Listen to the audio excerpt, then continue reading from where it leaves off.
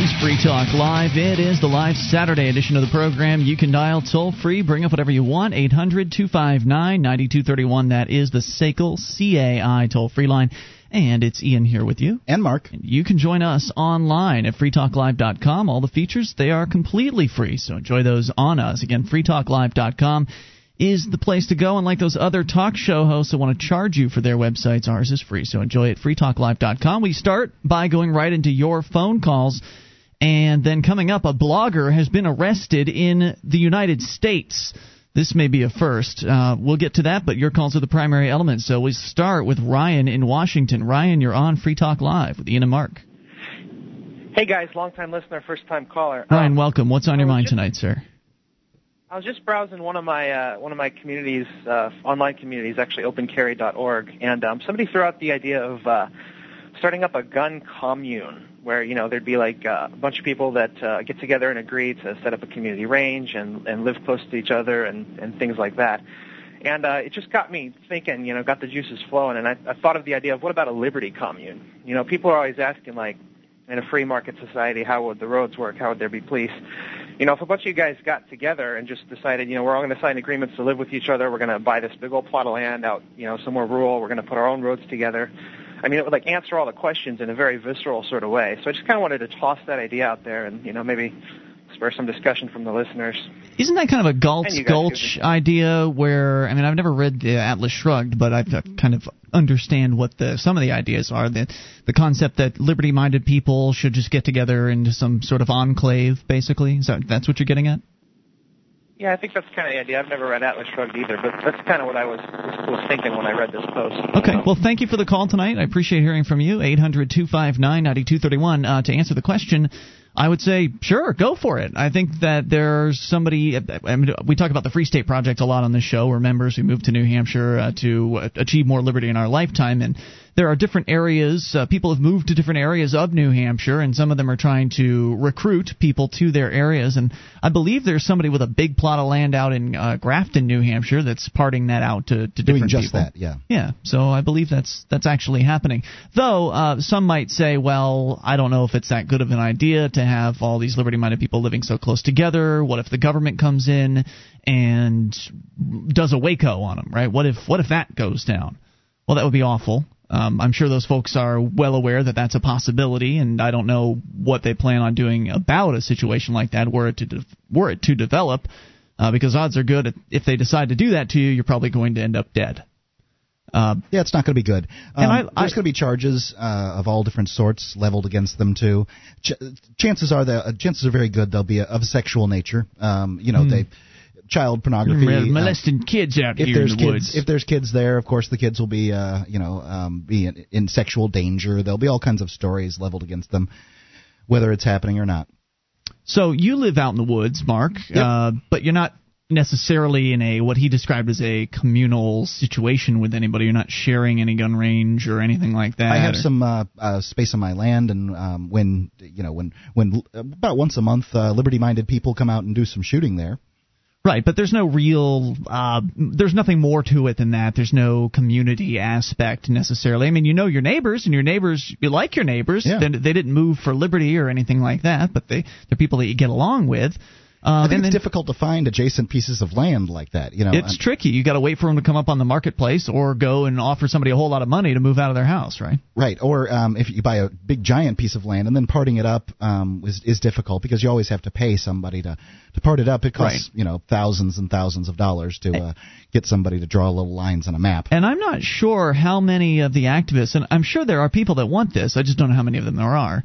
I don't know how many liberty-minded people are wanting to start from scratch. Just get some raw land. Yeah, I'm not really interested in building a new town. Right. Start laying down new pavement, running power lines, getting some sort of power facility up and running. Doing all of the infrastructure things that have already been done. I think that what's attracting a lot of people to this movement is the idea that, well, if we just bring enough people who believe the same thing into the same geographic region as we're doing with the Free State Project, then we can affect change.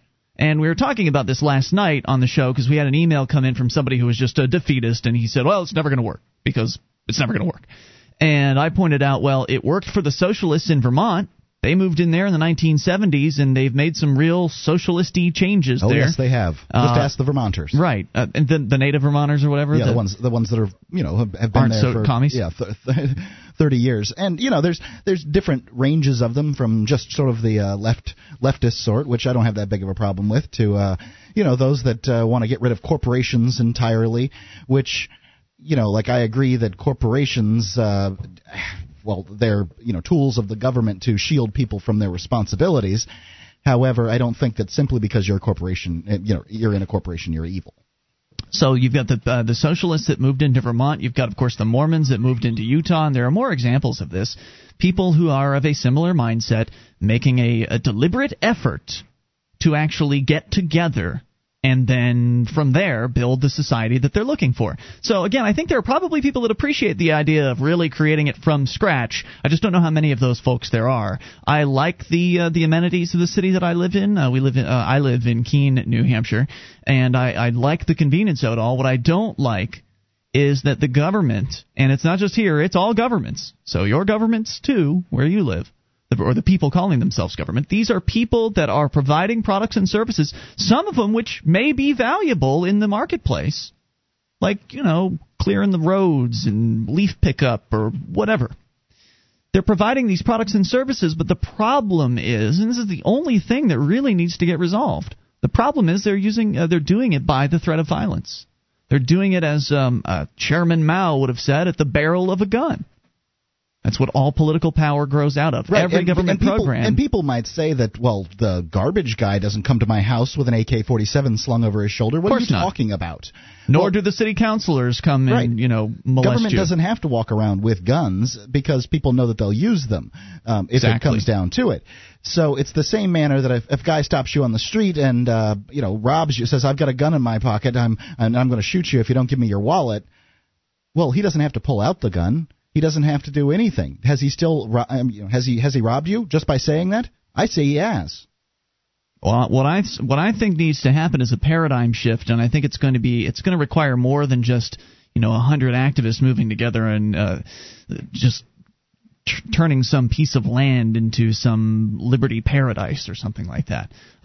People around this country and around the world need to come to understand that if what they want in life is to be free, and I know not everybody wants that. Some people want to be burdened by the state and all of their demands, and they want to have somebody tell them what to do and tell them how to live their lives. And I say to them, great, you enjoy yourself. You can have plenty of that. In fact, you can have all of that you want in this world. But I think that if we really want to evolve mankind, if we want to move along down the road toward the road of evolution and take the next great step, I think that's the step of allowing our neighbors to be free. And I think that's a really important step for people to understand on a massive scale. Homo voluntarius? What's that? Homo voluntarius? Sure. Whatever you want to call it. Where people get along on a consensual basis. And it's not really that radical of a concept. Right. Most people interact voluntarily all day. When you look at the history of man, it went from tribalism to some sort of coercive government where some big strong guy essentially told people what to do, and he owned all the land, and that's what a king was. Well, and it hasn't changed much. No, it hasn't. Now the king is whoever the elected officials are, the majority of them, the majority of the people that go out and vote, which usually in local elections is like 10%. So 5% of the people tell the rest of the people what to do, and it's they own all the land. If you don't think that the government owns your land, just try stopping paying your property taxes. Yeah. I mean, all that is. We saw what happens there this week. It's a tribute to the Lord, and that's how it goes. So I mean, we haven't evolved much beyond feudalism at this point. People, you teach your kids in school that feudalism was when they had vassals and knights and all that stuff. Well, just take out the king and tell me that we don't swear allegiance to this government. Tell me that the government doesn't own all the land and doesn't decide who lives and who dies. Tell us that. 800-259-9231. That's the SACL CAI toll-free line. The idea that anybody owns any property in this country is an illusion. And we discovered that this week as the bureaucrats here in Keene decided to steal some houses from some people. They do it all over the country. They do it all over the country. They could be happening where you are, and you just don't know about it because you're not paying attention. It's Free Talk Live.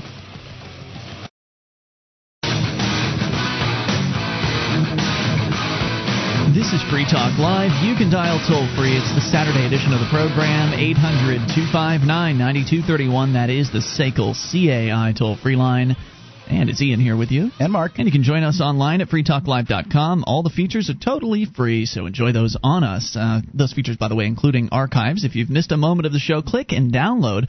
They're right there on the front page of the website. In fact, just posted the entire month of March in one easy-to-download torrent form. You can see that over at freetalklive.com, and it's free. You got a bunch of unused baby stuff or kid stuff lying around the house? Well, give it to somebody who needs it. Go to toosmall4me.com. That's the numeral 2, small, the numeral 4, me.com. You can save money by grabbing donated items that they have there and take advantage of the coupons and freebies. It's easy to use, and all features on the site are absolutely free. Don't stash it. Trash it. toosmall4me.com. Let's continue with your phone calls about whatever you want. We'll talk to Stephen in Colorado. Stephen, you're on Free Talk Live. Hi there. It is Saturday night, normally a busy night for you guys, so I thought it might be fun to talk about something provocative. Oh, boy. I'd like to talk about why the Constitution sucks. The Constitution of the United States of America? Yes, indeed. Okay, so why does it suck? Well, we can follow Lysander Spooner and say that the Constitution has either given us the government that we have, or it's been powerless to stop the growth of this government, and therefore it's unfit to exist. But specifically, and something that, what was the guy that was the host last night? I forgot his name. Nice guy. Anarchy in Your Head guy. Dale from anarchyinyourhead.com. Yes, sir. Yes, Dale piqued my curiosity because he said that he has an article someplace in one of his files that talked about how the government could have grown even if they had just followed the Constitution by the letter. One thing that I was reading recently was an argument between a Federalist and an Anti-Federalist back in the late 1700s when they were kicking around the idea of the Constitution. And the Anti-Federalist says, listen here. Well, the Federalist said, hey, you Anti-Federalists, you don't have to worry about this government growing very large. In fact, right here it says that Article 1, Section 8, these, I think it's 20 or 21 things, this is all this government is allowed to do. And the Anti-Federalists wrote back and said, yeah, you know what, if you read that literally and you read the paragraph preceding that list and the paragraph that comes after it, you don't see anything in there that says that these are the only things that this Congress is authorized to do. So since these aren't the only things, then obviously this Congress at some point, his opinion was that this Congress was going to decide to do all sorts of other things. And, of course, now we have the TSA, the DEA, the Department of Education, Energy. He was right. Et cetera. The intent of that is the intent of the 9th and 10th Amendments is to limit the growth of government. I mean, the 10th Amendment says powers not delegated to the United States by the Constitution nor prohibited by it to the states are reserved to the states respectively or to the people. Mm-hmm. Right, but words on paper have, as Patrick Henry, one of my heroes, and John C. Calhoun both explained and wrote about often, they said that the words on paper don't really mean much, that clearly they don't. Clearly they don't mean much to anybody in Washington, right. D.C., except as an excuse to just pander to the voters. Well, I'm a constitutional scholar.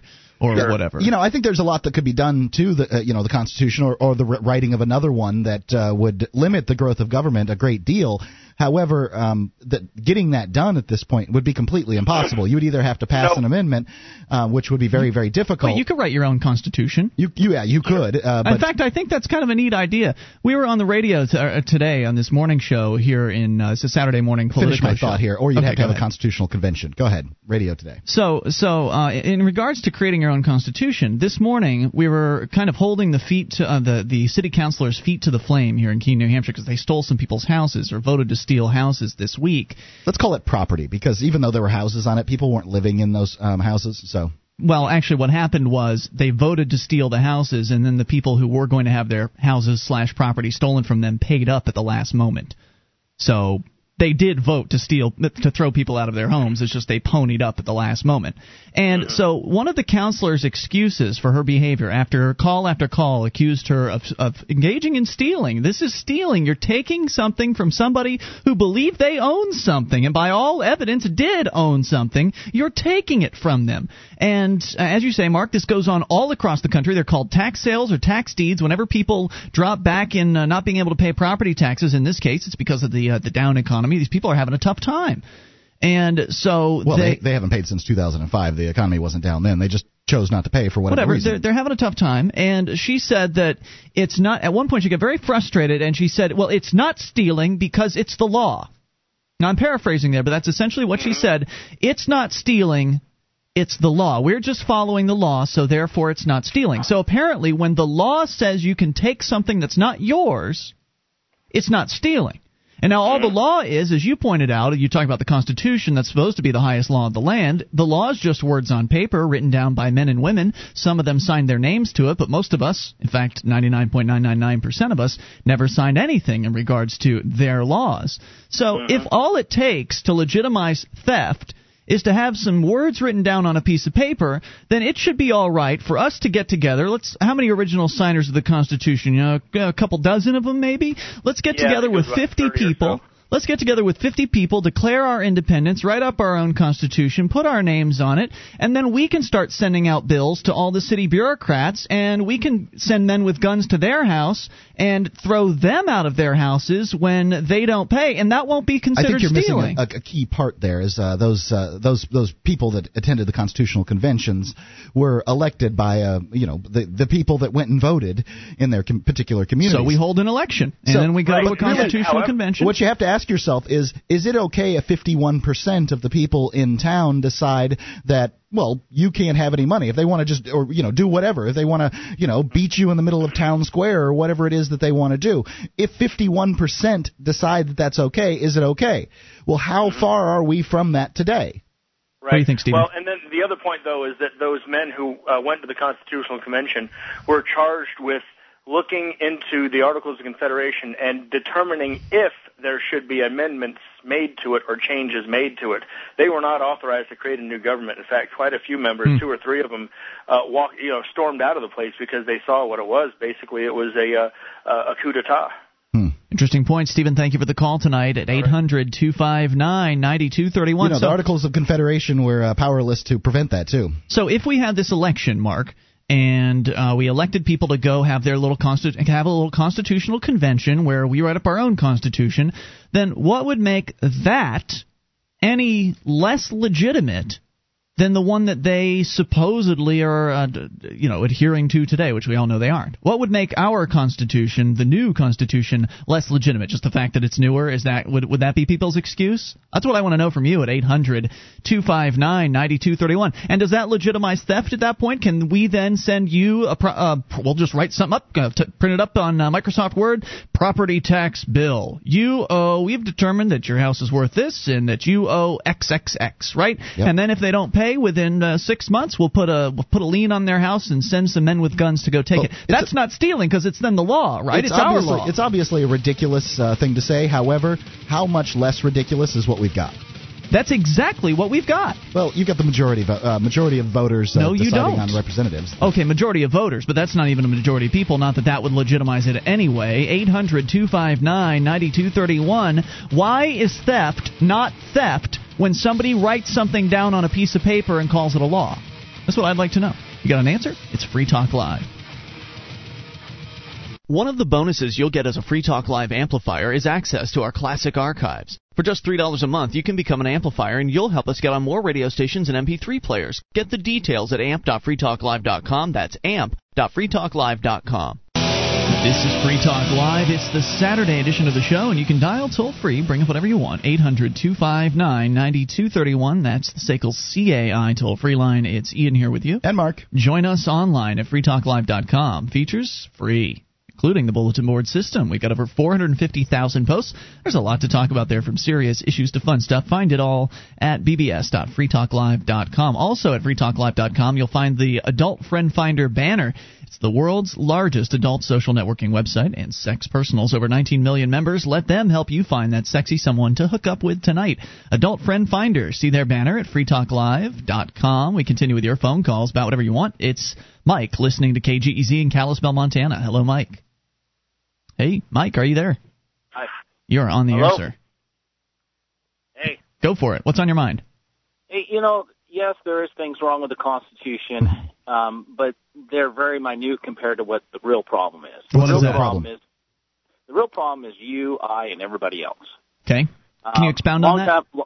Long time ago, there was people that you see, the Constitution basically lays out, as we well know, and we've discussed thoroughly, checks and balances, because any power that usurps the other powers creates a dictatorial tyranny.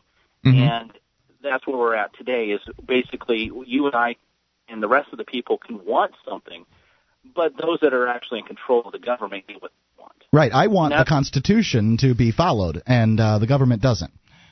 Right, exactly. Because so if the Constitution was written, say, with some teeth, for instance, any national politician that is found to be violating this document shall be hung at noon on on the mall at Washington D.C.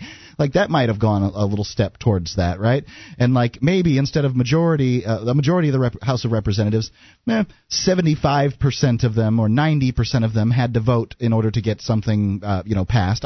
To me, it seems like if a law is a good idea, 90% of these paid politicians should be able to agree on that. Then you probably wouldn't have the two-party system that we currently have, or something like that. But the Constitution didn't do any of that. So to me, it's a flawed, and at this point, obviously the politicians aren't using it. So I don't know why we should reference it.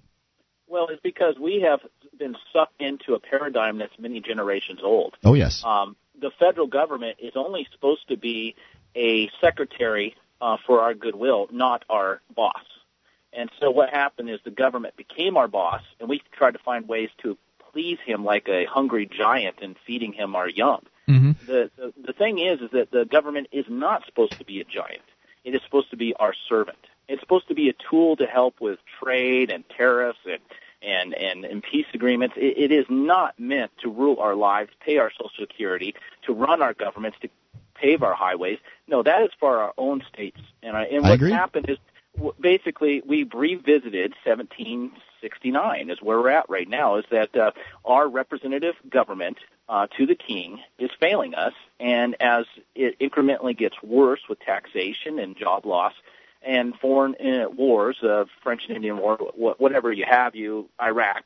And as it entangles and moneymakers are making their money and prolonging the war, not looking for victory so they can sell more Jeeps, Humvees, and missiles and 223 bullets. Things that go boom. Our people are getting restless, and they want to throw themselves away from this. And the problem is every avenue to, in goodwill, voting, money, they control the making of money, they control the voting machines. Mm-hmm. There is no avenue for peaceful representation. I agree with all of that. However, what you'd called in on was that the Constitution is, this hallowed document that we have failed, not it has failed us. And would it make you feel better if I said that the Magna Carta failed us too? Well, I don't want to talk about the Magna Carta because it's many centuries old, and it doesn't even come close to the comparison of the Constitution. It was a neither one of them has kept us free. Well, the Magna Carta was an agreement between the aristocrats and serfs, and the aristocrats and the king. Yeah. So, anyways, we're talking about the Constitution of the United States. It is a very good piece of document if you can follow it. But if you refuse to follow it, if you go your own way, or you let other people usurp it and change it, as it has been, or just ignore it, executive orders. That's an ignorant stance for us to say, a president can just make up his own will. He's supposed to be a servant of the people. If I were to follow the Constitution, as you're suggesting here, it says here that the right to... It's not your job to follow the Constitution. The right to keep and bear arms shall not be infringed. That means to me that I could carry a gun, and I'm a convicted felon. I suspect I'd go to prison for maybe 10 years or so. because the government is out of control. So I don't really see this as my fault. Do you understand what I'm saying? Like, I could start following the Constitution, exercise the freedoms that are given to me. And it's not my fault, and it's not anybody else's fault. Then whose fault is it? Well, how can it be my fault if I try to follow the Constitution and they'll put me in jail? If you were in the military and they said, okay, your name's Ian, right? Mark's over there. I'm Ian. Okay, Mark. I'm Mark, yes. And they said, okay, it's your turn to have guard duty for 2 hours tonight, 2 a.m. to 4 a.m., okay? Yep. And so that's your turn for guard duty, right? Okay. If you fall asleep during that guard duty, well, I mean, whatever you did as a felon, obviously this is one thing I totally disagree with. If you're so bad that you cannot own a gun, you don't belong out in free society. I concur. And apparently, in Florida, I'm too dangerous to vote, too. If you served your time, see, this is where we fall back. It's all about taking us back to feudalism. If you're well enough off and have paid your dues to whatever crime you did, you should be able to own a sword, a gun, a car, a house, or what have you. There shouldn't be any credit check or felony charge against you once you get out. I agree. I wish they would give. This, it's just not fair. I agree with you, Mike. I think that you're right. I think it is the people's fault. I think it is your fault, and I think it is my fault. But it really goes back generations. Right. I think it's really the fault of honestly, the people that put it in place, quite honestly. Well, they put this system in place, and then, of course, they say that, you have to be vigilant, right? Vigilant over this government. We've created this government, but you need to be vigilant to make sure it doesn't go out of control. And inevitably, people, they get busy with their own lives, and people just have better things to do. Honestly, have better things to do than go to every city council meeting or go, pay attention to what all the so-called representatives are doing in Washington, D.C. So inevitably, people got busy with their own lives, and they weren't being vigilant over the state. And I don't think people should have to be vigilant over the state. I think the whole concept is just, it's been a mistake. The whole idea of man ruling over another man without his consent is outrageous. But I agree with you that if people had stayed more vigilant, then there's a possibility that the government would be smaller today. Right. But that's just not how people are, and I don't think they should have to be spending all their time watching what these government people do. Let's have no government, no coercive, no authoritarian government whatsoever, and then just allow people to interact with one another. Or at least the government that's held in place by a very powerful constitution, because this one's not doing it. But as you said, and this is what Mike's point is, from my understanding of it at least, is it doesn't matter if you give the Constitution teeth if people aren't doing anything as far as overseeing what's going on. Then none of those teeth aren't going to bite anybody. That paper's not going to jump up and start biting those bureaucrats. Well, if you have laws in place that an individual as opposed to groups of individuals can use, then you can have one person take it all the way to the Supreme Court. It's a very utopian vision you have there, Mark. Yeah, any other thoughts for us, utopian. Mike? Well, I think that was beautiful. The analogy I was getting at, you represented it with the being vigilant. And yes, there was other generations that failed us, the ones that let the Federal Reserve come in. But the point is that in life, okay, you have to be vigilant. You can't leave your checkbook out. You cannot leave your money at a park bench and expect it not to be taken. Because what you don't like, and what I probably don't like in most people, is that if you do not educate people morally, and this is all coming from the Founding Fathers, not something I created out of myself for Sunday school, but if you do not educate the youth morally, and they grow up immoral, then the Constitution does not have watch guards, because the watch guards have become no other than thugs, mafia type members, and they're looking for a way to take money from other people. You got to raise people morally, and you have to have a moral people. I guess it depends on what morals you're talking about, because individuals have differences between their morals. And I thank you for the call tonight at 800-259-9231. I don't care how you construct the new Constitution, as long as you're giving people the ability to wield force, wield power over their fellow man, it's inevitably going to be abused. More coming up. You bring up whatever you want. This is Free Talk Live. This is Free Talk Live. You dial toll-free. Bring up whatever you want. 800-259-9231. That is the SACL CAI toll-free line. And it's Ian here with you. And Mark. Join us online at freetalklive.com. We've got a lot of features. We give them away. They include things like the bulletin board system, Shrine of Female Listeners, and more. And if you like the show and you enjoy the fact that we give those features to you free, then you can voluntarily choose to join the Free Talk Live AMP program. You can do that over at amp.freetalklive.com. We will take that money in and reinvest it into the show, getting on more radio stations across the country, bringing more internet listeners on board, and helping expose new people to the ideas of freedom. Because, boy, do people need that. So please head over to amp.freetalklive.com. You get perks like access to the AMP-only call-in lines, chat room, forum, and more. All the details at amp.freetalklive.com. We continue with your phone calls about what you want. It's John listening to WSCFM in Charleston. John? Hello. You are on the air, sir. Hey, how you doing? Super. Sir. What's on your mind? Oh, good. Just to digress a minute, I was listening. I've been listening quite a while. I was outside working and doing a little yard work and working on my house, so I had my truck radio on. Mm-hmm. And it was mentioned a while ago about ownership in this country. Yes. Yeah, really, you don't own anything in this country. It's a myth. Yep. If you have a house with a mortgage on it, and if you don't have a house with a mortgage on it, then the government owns it. And if you don't believe that, don't pay your taxes and see how long you get to live in it. Sure enough, that is the absolute truth. Off on the courthouse steps. Yep, John's got it. The same way with any personal property you have, be it a car, pickup truck, boat, RV, whatever. Don't pay your property taxes on it and see how long you get to enjoy it before it's seized from you and sold on the auction off on the courthouse steps. Yeah, anything that you possess, the state is basically just allowing you, just like a little serf. You're allowed to have certain things and do things with them as long as you pay your fees every single year. We're certainly well-kept serfs compared to living in a mud hut or something like that, but it doesn't change the fact that you either own it or you don't. That's true.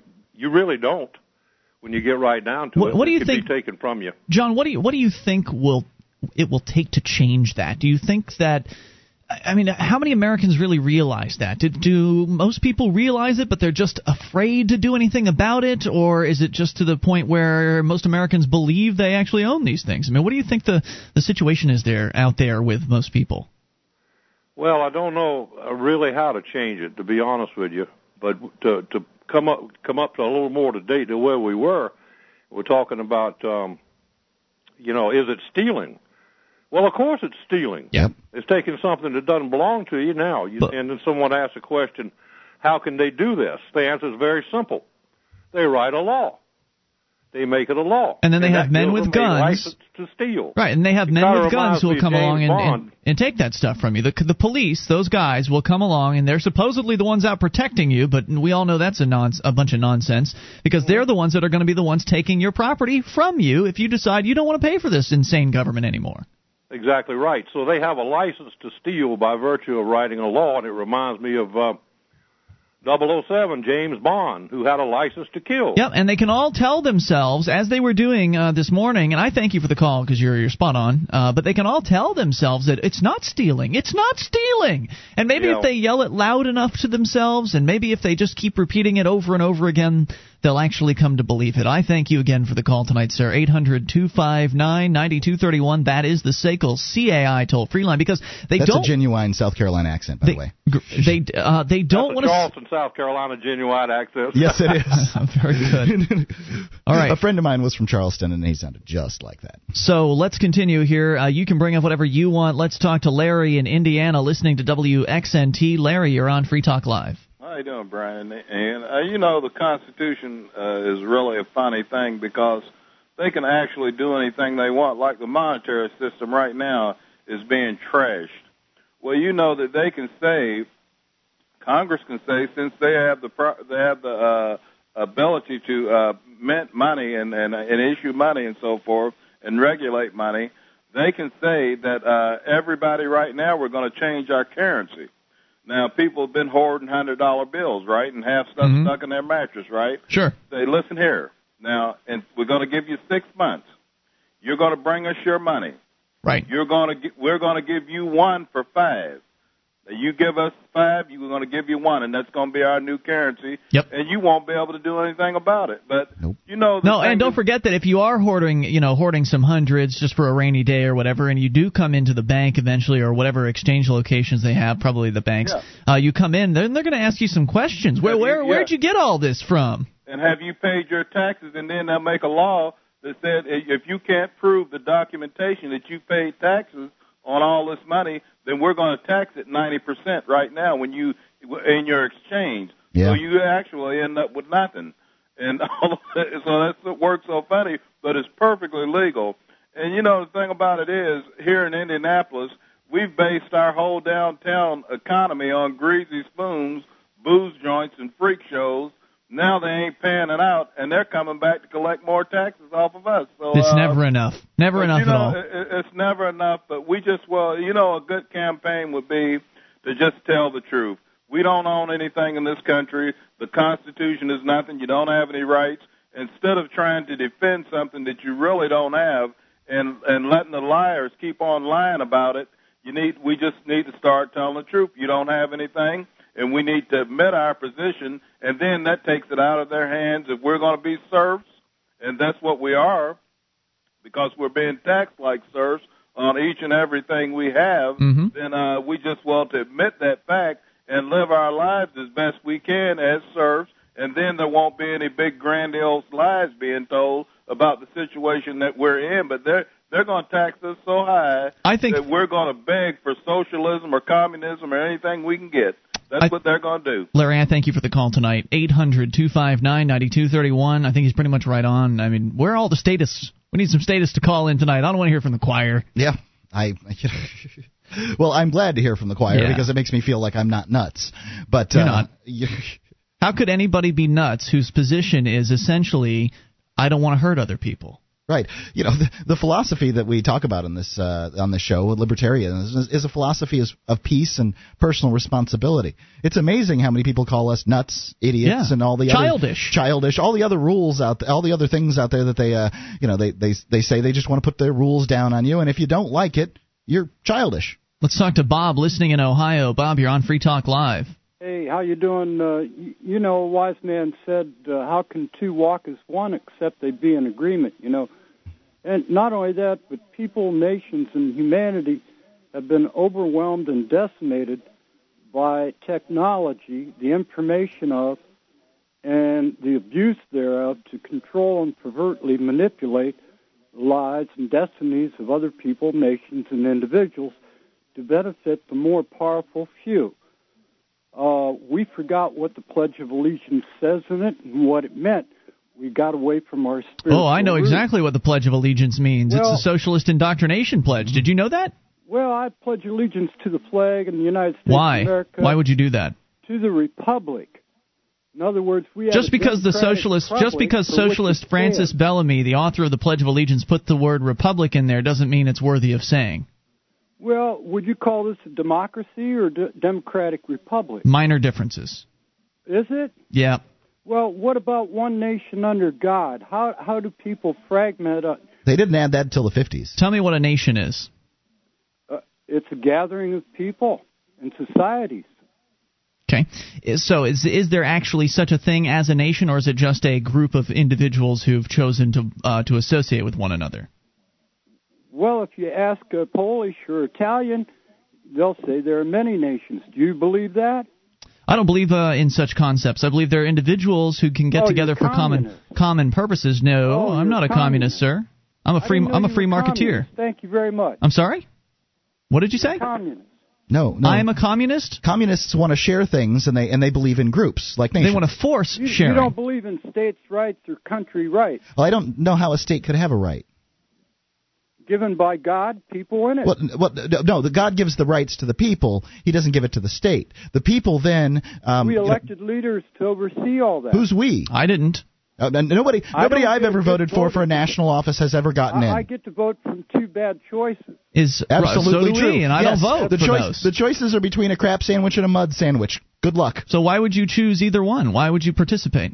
Well, because everybody rails on me so I wrote in. I wrote in Ron Paul. There you go. That's a good choice. That's what I would have done. I'll write him in again. I voted for Ron Paul in the primary, but a lot of good it did, right? We'll keep doing it until our voice is heard. Or until until you die. Until we're worm food. You know, God wants us to learn to be persistent. If we have the right, we have to be persistent with it to win. I appreciate your call tonight and the discussion. We're not commies, that's for darn sure. 800-259-9231. I got nothing against sharing if it's done on a voluntary basis. And hallmark of socialism and communism is anything but volunteerism. Hour 2 is coming up. You dial in toll-free. You can bring up whatever you want if you're on hold. We will get to your phone calls about anything. 800-259-9231. This is Free Talk Live. Are you tired of feeling like you can't keep up with, let alone fight, the never-ending increases in government power? How do we, in one step, eliminate all these abuses and prevent them from returning again? The answer is simple. We must control the money. If it weren't for the Federal Reserve System and the so-called income tax, our government could have never become what it is today. Elite financier Rothschild arrogantly admitted, "Permit me to issue and control the money of a nation, and I care not who makes its laws." That statement says it all. If others control the money, we cannot limit government growth or power. Under our current monetary system, we are slaves to the financial elite. Take the time to learn how this corrupt system works. Purchase a copy of Dishonest Money today. Learn the system, fight it, and abolish the one scam that funds all the rest. Dishonest Money. Available at Amazon or dishonestmoney.com. This is Free Talk Live. You can dial toll-free. Bring up what you want. 800-259-9231, Saturday edition of the show. Ian here with you. And Mark. 1-800-259-9231. You can join us online at freetalklive.com. All the features, they are free, so enjoy those on us. Again, freetalklive.com. Continuing with your phone calls, we will go to, I believe, Tony is in British Columbia. Tony, you're on Free Talk Live. Tony in B.C., Canada. Tony, going once, going twice. We will try instead. Let's talk to John, listening in Austin. John, you're on Free Talk Live. Afternoon, guys. Hey, what's on your mind tonight, John? Well, I was just listening to the conversation going back and forth about governments and styles of government, or having a government and not having a government. And we need to have a government. We need to have, so what you're saying is we need to have a violent monopoly. That's what you're saying? No, I'm saying we need a form of governance, okay? And that, let me use an example here and see what you guys think. All right, sure. Well, don't ask me. I believe we need a government, so you're asking Ian. Yeah. Okay. One of the things I would say 80% of the people do on a daily basis is use the roadways, drive on the road. Sure. And so we have a set of laws and designed for us to safely drive and use those roads. Correct? Well, we have a set of laws that people have designed probably to be over-safe for using the roads. For instance, speed limits are often way too low. Seems to me they're designed to extract money from people. Well, and that too, and they're meant to extract money. But yeah, I mean, it's just an example of whenever you give power, somebody abuses stop signs and we all drive. You really think we need stop signs? Do you really think in an intersection you have to come to a full and complete stop, rock back, and then you should be allowed to go, and that you should get a ticket for not stopping at that intersection? Do you think it should be a yield sign that says that you should yield the right of way? It all depends on how much traffic is there. You don't think that yielding the right of way, and only if somebody gets hurt or some damage is done to the property, that would be when a ticket should be given out? No. Let me give you, like where I live, there was a real bad intersection. Used to have 2 or 3 wrecks there a month. Uh-huh. And they finally came in and put a set of stoplights in there. And that has dramatically decreased the amount of accidents. Right, but I don't think you're getting exactly what I'm saying, and I don't mean to derail the conversation about government here, but you're making assumptions, and I'd like to, every time you make an assumption, it leaves something open. The stoplights tell... The assumption I'm making, okay, or what I'm trying to say is you're getting in the specifics, and I was kind of talking generally, in that we have a set of general traffic laws.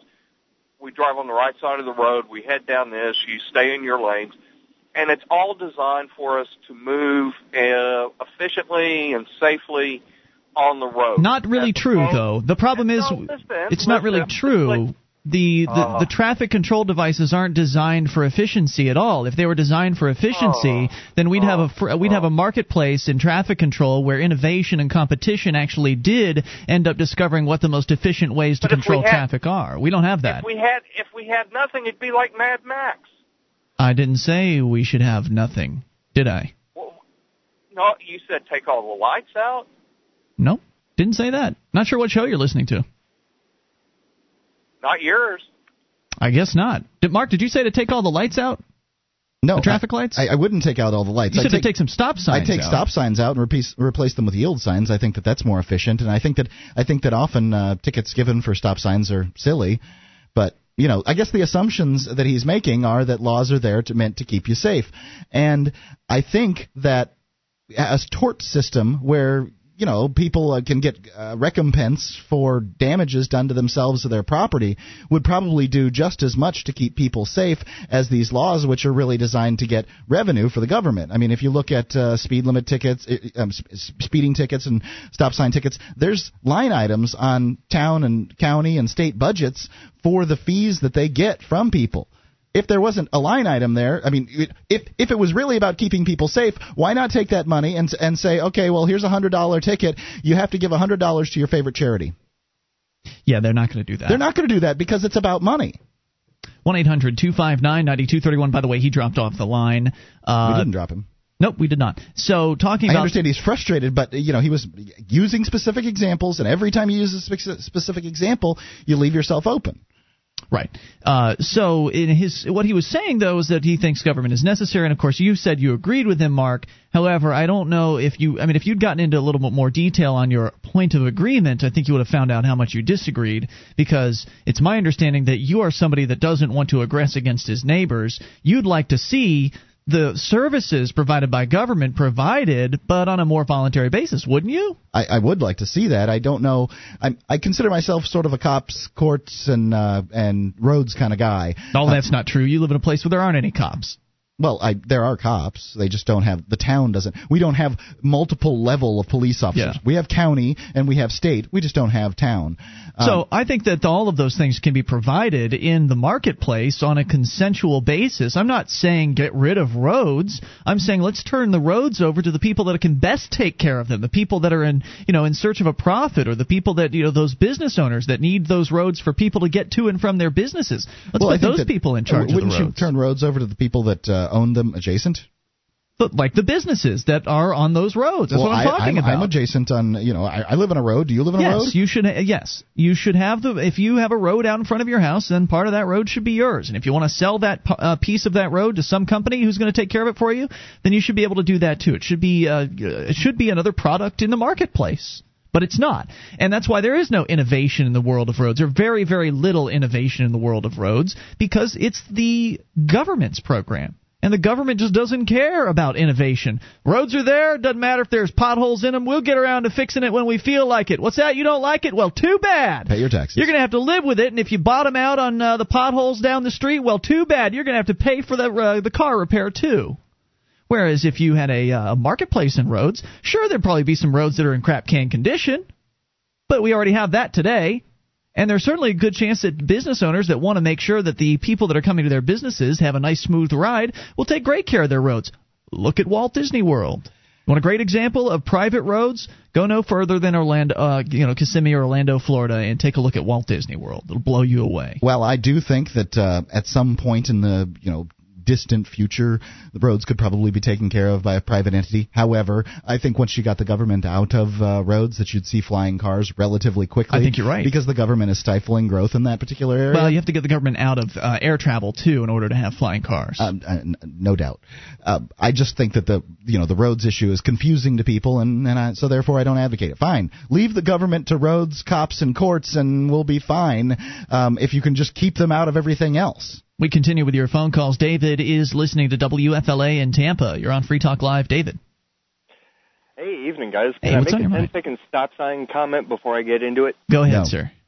I think stop signs should be a suggestion. We suggest you stop here. If you choose not to take that suggestion and you hit somebody, you are incumbent against paying for their injuries. Sounds like a yield sign to me. Yeah, Yeah, exactly. I think a lot of stop signs could be eliminated. At any given four-way intersection, one road is inevitably going to be a more popular road. That is a road that could just be a through road, and then the other one could have yield signs on it, so that's all you would need there in that case. But whoa, David, you're pretty radical here, suggesting that people can actually make decisions for themselves. Yeah, I know, but it seems to me that most of the stupid laws, like the stop sign laws, could be settled by having it based solely on restitution for damages caused. That's what I've been saying. Yeah, well, then you wouldn't have. Then what would the cops do with all their time? I mean, they wouldn't be able to sit down the street from the stop sign and pull people over. I mean, maybe they could do what they got into policing for, which was police work, and they could try to solve some of the crimes. That's risky. Because the fact is, no, look, the police officers would love to do that. See, you're being nasty now. You're wrong about that, Mark. You're wrong about that. I'm sorry, David. I'm going to hold you through. I know you've got something else you called about, so hang on. But you're wrong about that. We met a police instructor at this year's Liberty Forum, and he told us, I'm not going to say who he was or where he was from, but he's a professional police instructor, and he said that 10% maximum of the recruits in his classes have courage. 10%. People will display courage if it's something that's required of them. Secondly, if you do away with the drug laws and put traffic court in the hands of the courts, or traffic in the hands of the courts, you won't need all the cops that we have. 800-259-9231. All I'm saying is they're not as brave as you might make them out to be. Some of them are, but only about 10%. Free Talk Live.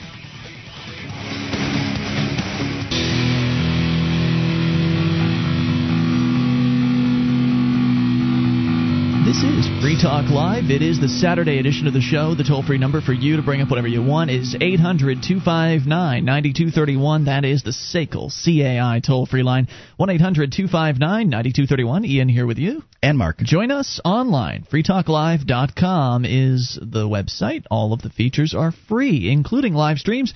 We've got a broadband version, a dial-up version, and a webcam, all free for you at listen.freetalklive.com. That's listen.freetalklive.com. According to the Computer Privacy Handbook, normal Internet technology is the most comprehensive surveillance system ever invented. Put a stop to email snooping with an easy-to-use email alternative. It's privacyharbor.com because normal email is not secure. You can go over to privacyharbor.com, get a free account today. privacyharbor.com. 800-259-9231. Continuing, let's go back to David calling from Tampa, listening to WFLA. Now, David, you were calling for a different reason, so go ahead with your thoughts tonight. Hey, thanks for holding me, guys. Yes, sir. Go ahead. The Constitution, from what I've been able to learn, was written in order to make this country secure as a nation. That's it. Anything else is left to the individual to give him the ability to self-govern. Well, I think that one of the complaints about the Articles of Confederation, and I'm not saying that this is an accurate complaint or a complaint that couldn't have been handled otherwise, was that the states were fighting amongst themselves, bickering, I should say, about commerce and things like that. So they wanted to tax somebody going out or tax somebody coming in. If you can imagine what it would be like for Kansas if all the surrounding states said, well, you've got to pay a 100% tariff on anything you import or drive through our state. It'd be very tough. Well, yeah, and that's fine, but I think we're missing the big problem. The big problem is that the whole thing was designed for the individual to self-govern. Government should start with the individual and work its way up to the president. Yeah, I don't believe it should go any further than the individual unless the individuals themselves consent to the idea of being governed by somebody else. How do you feel about that? Exactly, which is why it should start in community government, then a consensus of the community goes to city, a consensus of the cities goes to state, a consensus of the states go to federal. But it becomes unrealistic even after the point of the local government that you were describing, because let's think about this for a moment. Let's say all of us on the phones want to go ahead and form a government. So it's me and Mark and you, David, and we'll bring a few other people in here, our significant others. Okay, so we're all going to get together and we're going to form our own government. We're going to elect somebody to tell us what to do, and so we all should unanimously decide on how that should be run. Fatal flaw. Huh? Fatal flaw.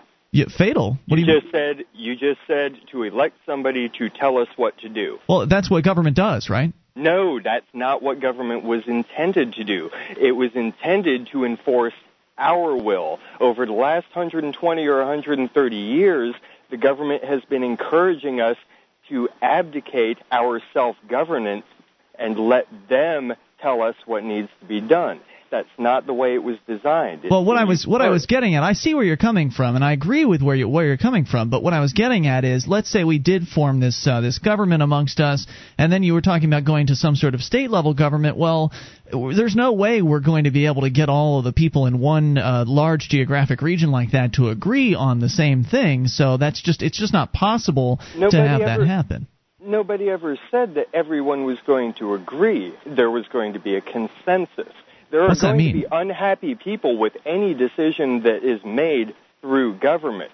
The problem I see is that decisions aren't being made through government, they're being made by government. And that's exactly 180 degrees opposite. Seems like a pretty subtle difference to me, because my problem is the force and the coercion. I'm with you with the whole self-government thing. I'm completely on board with you there, but that's where it stops for me. Because as soon as you go past self-government and you go into this coercive system, whatever your intentions were as far as you we're forming this to protect people's rights. Well, except for those minority folks who, they just didn't have enough people to vote in their people or whatever. So we're shoving all those aside. And when I say minority, I mean the minority of whoever's voting. So which could be a minority. It could be you. It could be me. It could be anybody. And so then those people have then the majority forces their way upon the minority, and it's just, hey, too bad for you guys, right? Well, in the early 1800s, when this country was established in the Constitution, and everybody was saying, everybody around the world is saying, whoa, what are they doing in America? Look at all the money they're making. Look at how prosperous they're being. We were grounded in the fact that the government doesn't tell us what to do. We tell the government what to do. That's been usurped by What would we want to tell them to do exactly? Like, why would I want a government? Mainly what we would want to tell them to do was butt out. Keep me safe. Well, then I don't want them to keep me safe. I don't want to tell them anything. If I want to hire a protection agency, I should hire a protection agency. But getting into some weird democratic system in order to hire a protection agency seems kind of silly, doesn't it? I'm not talking about locally keep me safe in my home. That's my responsibility. It's my responsibility to provide for my family. It's my responsibility to keep them safe.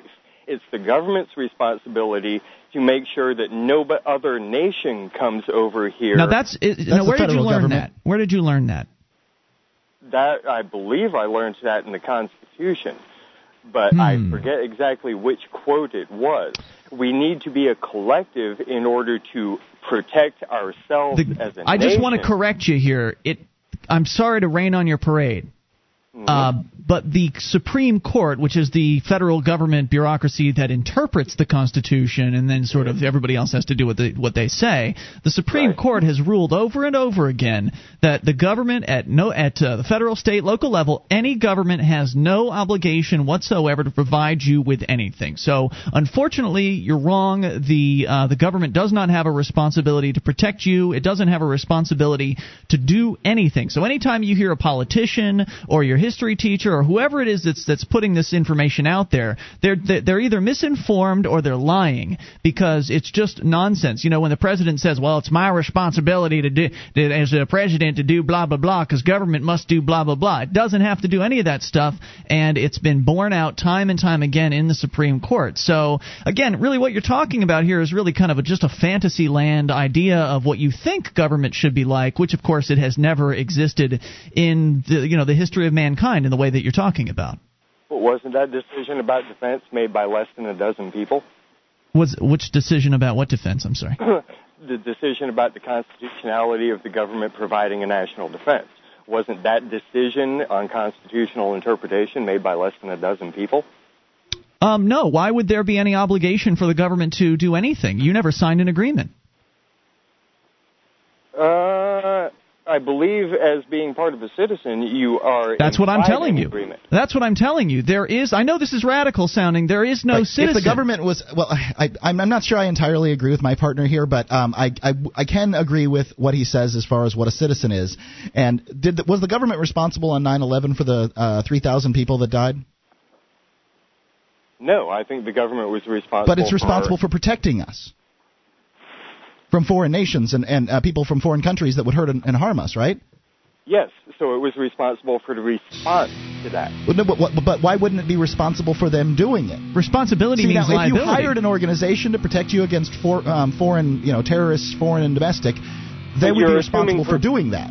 You're assuming perfection in that security. That's impossible. No, I'm just telling you how it is, man. They have no responsibilities, and that's what they will tell you when you finally nail them down in their own courts. I thank you for the call. It's fun to think that they do, but it's just... That's the idea.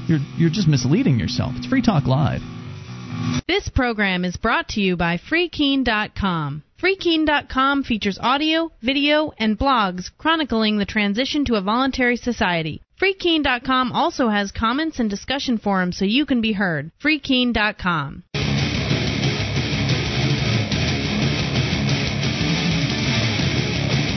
This is Free Talk Live. It's the Saturday edition of the program. You can bring up what you want. Just dial toll-free 800-259-9231. That is the SACL CAI toll-free line, and it's Ian here with you. And Mark. Join us online at freetalklive.com. All the features, they're free, so enjoy those, including the Shrine of Female Listeners. Dozens of ladies who've sent us their validated photo to prove they listen to the show. See what I mean by going to shrine.freetalklive.com. And you can join over more than 500,000 people who've trusted LegalZoom.com for their common legal documents. Incorporate your business, create a will or living trust, even register a trademark, empowering you, protecting you with common legal documents that people trust. LegalZoom.com. Use code FTL as in Free Talk Live, FTL, at LegalZoom.com to save $10 off your order. Before we continue with these calls, people waiting patiently here, again, you can talk about whatever you want. I just want to expound a little bit more on what we were talking with David about, because I'd asked David, well, I pointed out that you never signed an agreement, and because he was shocked that I suggested that the government has no obligation to provide you with anything, that they have no responsibility to protect you. I know that's what they say. George Bush or Obama. Right, the presidents will get up on... We're here to protect you. They'll say that over and over again. Oh, it's my job as president to protect America, blah, blah, blah. Well, we all know, or at least you should know, that politicians lie to you. And so they are lying to you when they are saying that they have some responsibility to take care of you or protect you, because they've said over and over again in the Supreme Court that they don't. And so when I pointed that out, he seemed a little shocked by it. And he said, "Well, it's contrary to everything you've ever heard about the government. The government is supposed to be there to protect you. That's the idea." That's what they said. That's what they told me. It's a kind of this shocking thing here. And so he came back with being shocked by it. And I said, well, did you sign an agreement?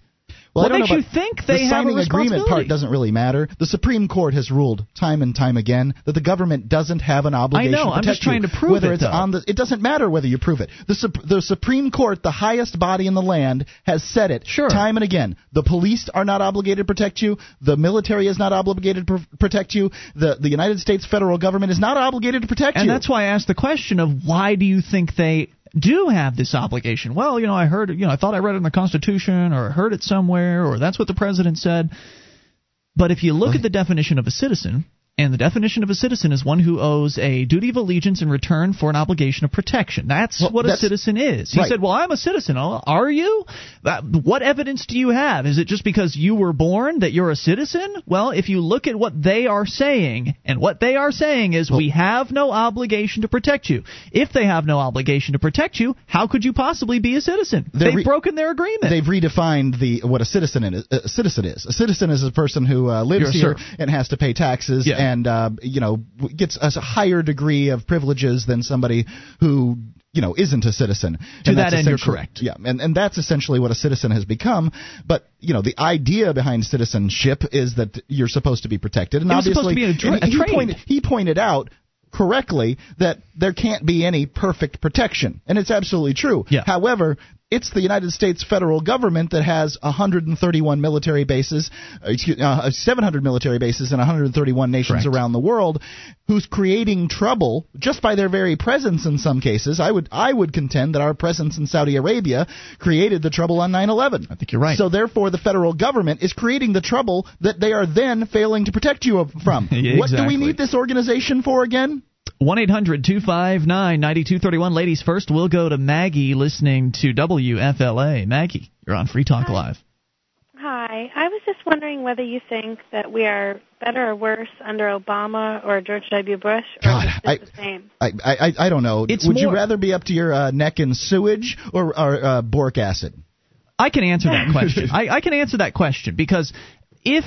Let's say that it was 8 years of Obama and that now we just got... Let's say Bush is the president now and we've just gotten through 8 years of Obama. Then my answer for you would be Bush. But since it's been 8 years of Bush and now we're getting into Obama, my answer is Obama. It's worse now than it was before because each president builds off of the tyranny that the prior ones set up. So George Bush expanded the executive power of the federal government. He dramatically increased the tyranny of the police state. And Obama's not rolling any of that stuff back. He's embracing it for himself and saying, great, all right, I've already got all this executive power from old Georgie boy, my buddy, and now I'm going to start creating these socialist programs, more socialist programs, because George Bush is a socialist too, but now Obama's going to have a national service program that's as big as the military, and I mean, there's all kinds of crazy plans in the works, but Obama wouldn't have been able to do all that if it hadn't been for what George Bush did and what Bill Clinton did and what the other Bush did and so on and so forth. So my answer is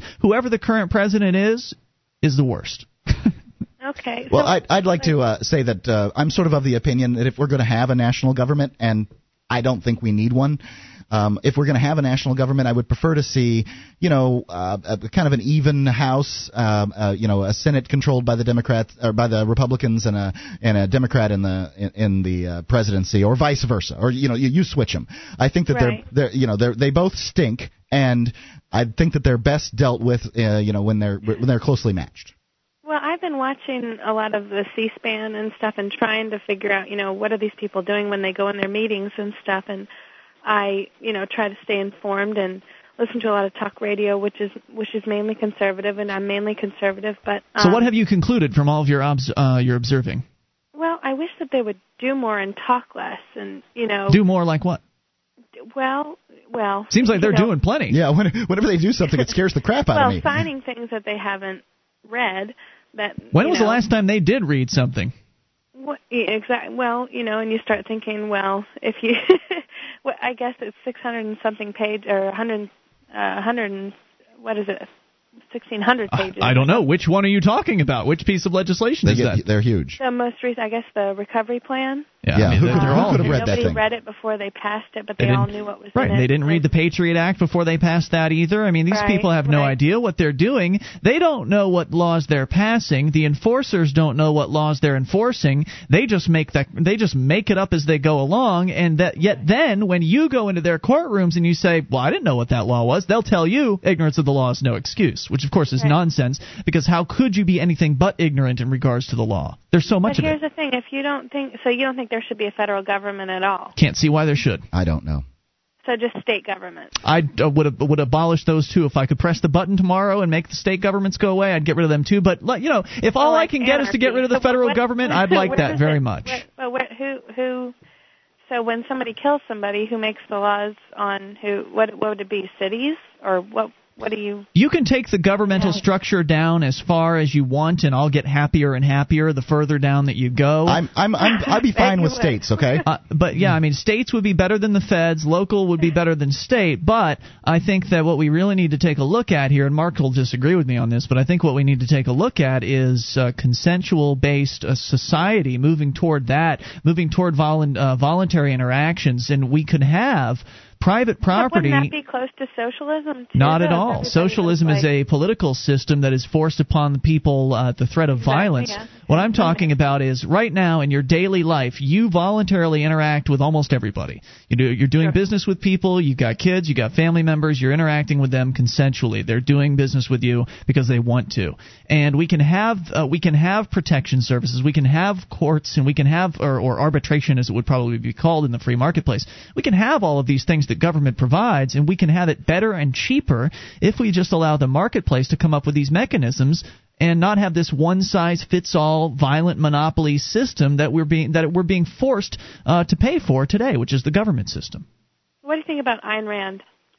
I've never really read much of her stuff. She's you're missing out. She's fairly big in the liberty movement. I've read a few of her books, and I agree with pretty much everything she says. I like the Tannehill's Market for Liberty. Highly recommend that. I also like Dr. Mary Ruwart's Healing Our World. If there's anywhere anyone should start when it comes to trying to understand what liberty is all about and why aggressing against our neighbors is wrong and why allowing our neighbors to be free is the right thing to do, Dr. Ruwart really lays it out.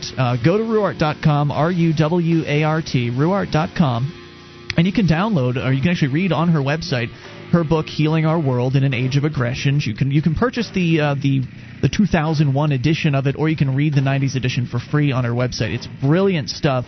To anybody who's new to these ideas, spend the time, take a look at Dr. Ruwart's Healing Our World. Mary Ruwart. More coming up. Thanks for the call. You bring up whatever you want. This is Free Talk Live. This is Free Talk Live. You can dial toll-free, bring up whatever you want. The Saturday edition, 1-800-259-9231. That's the SACL CAI toll-free line. It's Ian here with you. And Mark. And you can join us on our website at freetalklive.com. All the features, we give them away. Now, if you like this show and you want to help support Free Talk Live, you can do that by shopping with us at amazon.freetalklive.com. Just enter Amazon through that link, and Free Talk Live will get a percentage of your purchase. So there are all kinds of categories, dozens of categories at which you can shop.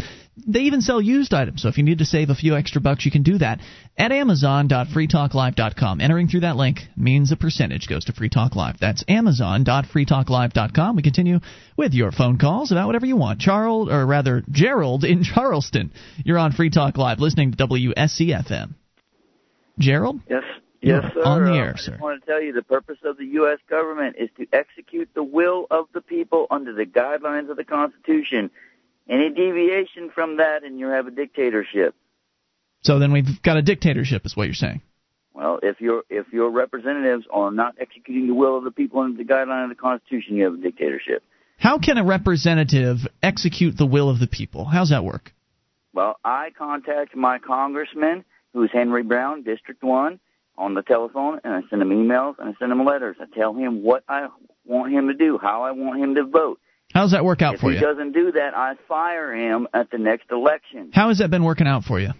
It's been working out good. Henry Brown has been doing an excellent job. Also, Senator Jim DeMint and Lindsey Graham both doing excellent jobs. So you guys are turning around the ship of state, right? I mean, you're turning it all around. Yeah, government's getting smaller. Now, I had the last go around of the last group of thieves. We had Senator Sununu, and I called his office and I said I don't want to see them vote for the first bailout. Do you remember that one? The bailout, not the Porculus bill. Now, this is a good Republican who, supposedly went along with everything Bush said, and he decided that we needed the federal government to bail out, the rich guys at the banks. And, what am I supposed to do about that? He obviously didn't support the will, my will. Well, you fire him at the next election. But what I got was I did that, bill. And what I had as a choice, and I didn't vote for either.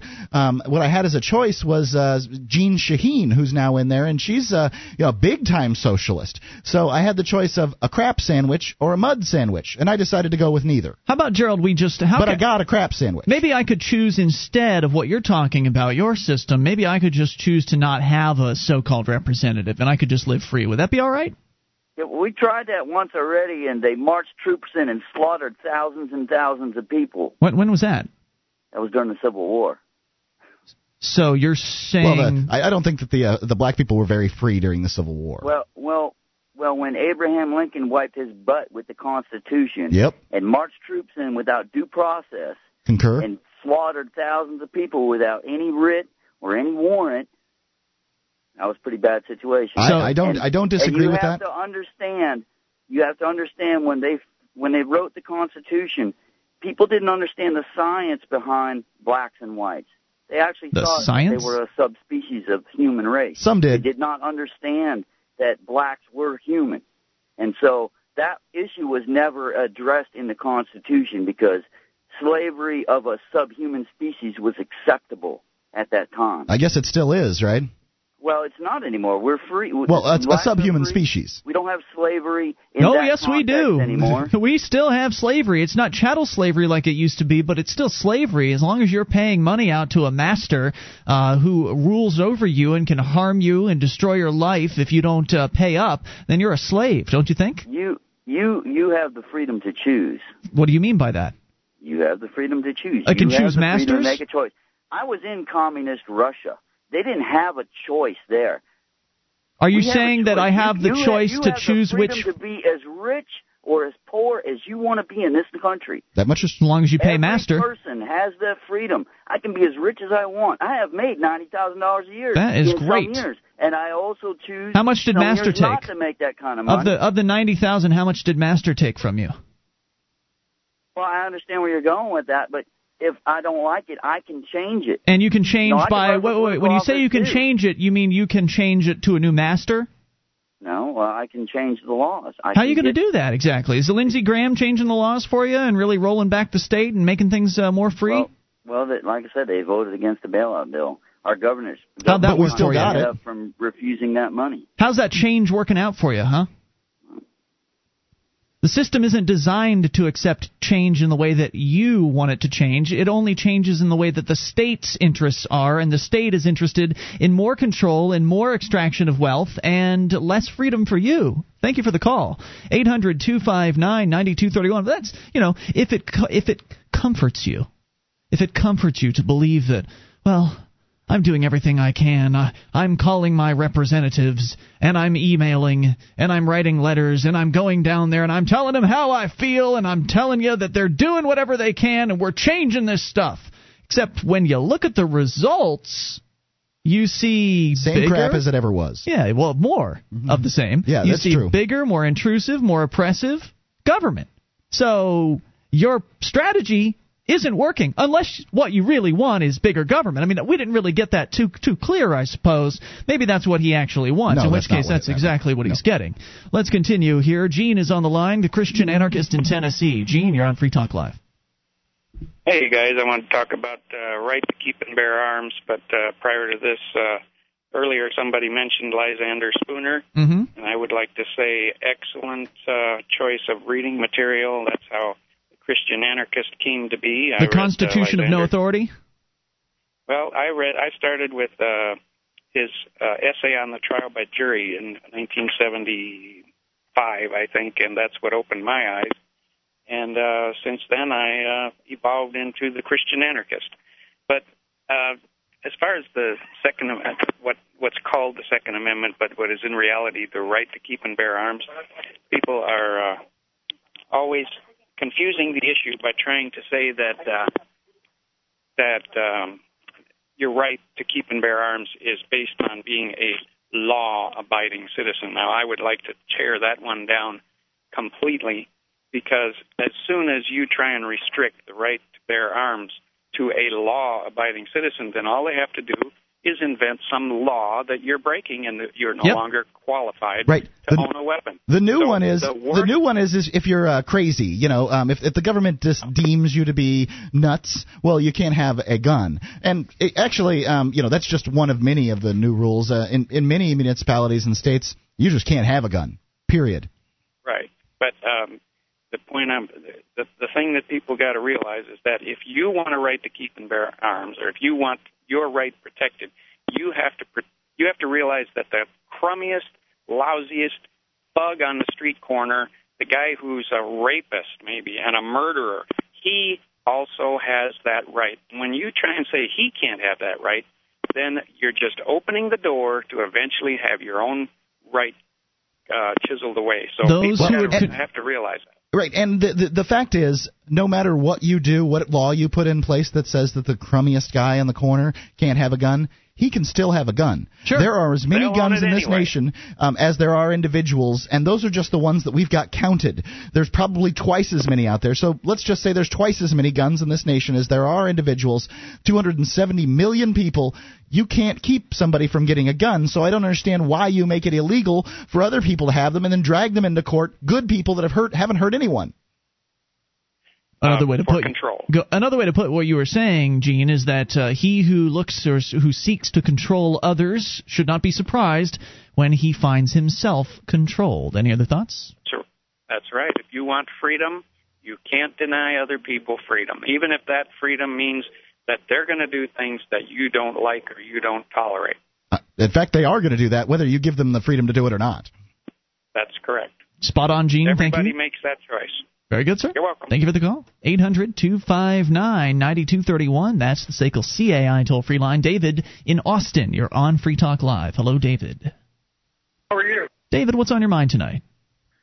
Well, I was on hold for a little while, and I think it was another caller named David called, and you guys one of you said something about the subtlety about by and for, and you were discussing that, and that got me thinking. I'm a law student right now, and one of the things that I find most fascinating about my study of law is that every time I ask a question to a professor, say in criminal law, about didn't it used to be, now maybe I'm mistaken, that an individual, a citizen, as you guys are talking about, and I've really enjoyed your discussion of citizenship and all of that, but didn't it used to be that the government didn't go around looking for criminals?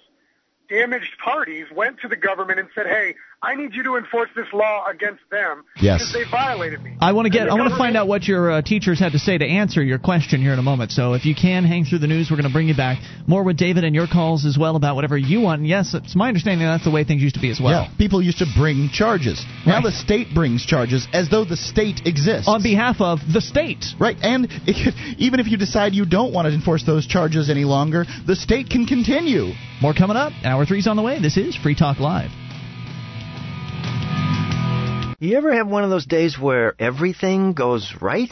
First, I get the best parking space at work. Tonight, I have a date with the very lovely Rachel. And today, I gave a killer presentation in Sydney, finalized a contract in London, and demoed our new product in Boston. Online, from my desk with WebEx. WebEx lets me take meetings and give presentations from my desk. I just talk to clients on the phone, and they watch what's happening on my desktop from their desktop. So I can travel the world and still be here for my date tonight with Rachel. Travel less, meet online. Go to Webex.com and try Webex free. Just click the radio graphic and enter promo code 600 to get a free trial and a free webcam, too. Remember that code, 600, to qualify for the free webcam. Webex, now part of Cisco and used by more than 5.5 million people every month. Give it a try, free. Go to Webex.com and enter the promo code 600. WEBEX.com. Free webcams available while supplies last. Terms and restrictions apply. See website for details. This is Free Talk Live. We're launching into Hour 3 of the show. You can dial toll-free, bring up whatever you want, 800-259-9231. You can join us on our website at freetalklive.com. All the features on the site, they are totally free, so enjoy those on us. Again, that's freetalklive.com. Continuing with your phone calls about whatever you want. David has been waiting patiently through the news. David, back on Free Talk Live. Now, David, you're saying you're in law school right now, and you'd asked your professors, you've been asking your professors a question about the way things used to be, where, from what you understand, and it's our understanding as well, that back in the good old days, people had to actually file charges in order for charges to be brought. And that's what we have. I actually think, personally, that we have a beautiful system. I think there were certain intellectuals, Thomas Jefferson, one of them, who had the vision of a body that stood ready to act when the citizens asked it to act, and did nothing else. It never took initiative of its own. And when I came to somebody and said, hey, my neighbor down the street, he just walked into my garage and stole my lawnmower, I'd like to file charges against him. Mm-hmm. The constable would go out, the law enforcement officer would go out, he would take an affidavit, he would take a deposition and say, what's your side of the story? This person here is claiming you stole it. He said, oh, no, he let me borrow it. Now, let's take it a little farther. Let's take it to one step farther where it's not two neighbors having a dispute, but in that case, if the prosecutor has a wild hair up his ass, excuse my language, and says, hey, I want to go after this guy. They file charges for theft and make that person's life a living hell. They file charges on a person in Williamson County in Texas for having a marijuana seed in their car. Mm-hmm. That person's life is over. Absolutely. They lose student loans, they lose bank credit, they lose everything because they violated a mala prohibitum law, which is not a crime in and of itself. Right. Because you say. So there is no victim. There's no complaining party. There's nobody who's been damaged. It's driving 80 miles an hour down the road. I might be committing negligence. And if I harm somebody, we have courts of equity in which that person can come up and say, you owe me a duty of care, you violated, you breached that duty, pay me some money, and the court will say, yeah, you owe him $150,000. What is it that, and you say you've been asking your law professors this question, what is it there? Tell me not to listen. Don't pay attention to that. I ask them, what's the difference between a law enforcement officer, a police officer, and a peace officer? And they go, it doesn't matter, you don't need to know, that's inconsequential. That's interesting. So actually, I think that's very interesting that they're essentially trying to keep that information away from the law students of today. Here's another question for you. Have they ever even mentioned jury nullification to you? We've talked about it in the very beginning of our criminal law class. I'm first year, so I'm at the basics. So basically, very beginning they talked about how that can happen. They talked about how there are certain instances in which basically also the judge can say, I don't think the jury came to a logical conclusion. And I questioned that right away, and I was like, wait a minute. And they were so you can get a summary judgment against somebody, which is basically saying, hey, even if all the facts are true, there's no logical, reasonable jury that could ever agree with the defendant they're guilty. Or I'm going to throw this out on the summary judgment. So what happens, for example, many times in a lot of courts, from what I've gathered, is that the prosecutor comes forward and says, I'm going to prosecute. And if the person is at all indigent, if the person is not represented by anybody who knows what they're doing, that person is just driven through the system with mala prohibitum. Hey, you had a marijuana seed in your car. Well, maybe it stuck to my foot. It's not mine. Well, possession is 9/10 of the law. You're in trouble. You're going to prison. And I'm not trying to harp on the marijuana issue, because I don't think that's necessarily the major issue, but it's everything. It is a major issue. I mean, over 800,000 people last year were arrested for marijuana possession alone. So it's certainly like that. What I mean is I don't mean it in terms of judicially. What I mean is that I think most people in this country are coming around to the logic that marijuana probably should be like alcohol. We can regulate it a little bit. I hope you're right about that. I know that there was an article in Time Magazine, I think this past week, where they're advocating for marijuana legalization, so I think that certainly the gears are slowly moving in that direction. But I think it's more important things like speeding. Yeah. Okay, if I'm driving 80 miles an hour down the highway and a cop sits there and hits me with his laser gun, who am I harming? Yeah, and how many speeding tickets were given out last year? I mean, we know how many people were arrested for marijuana, but how many speeding tickets did they hand out? I read somewhere that they say it's $100,000 a day around the country, and it costs the average consumer somewhere around $800 to $700 with when you factor in insurance costs and all that. It's just nuts. Can you imagine what that? I mean.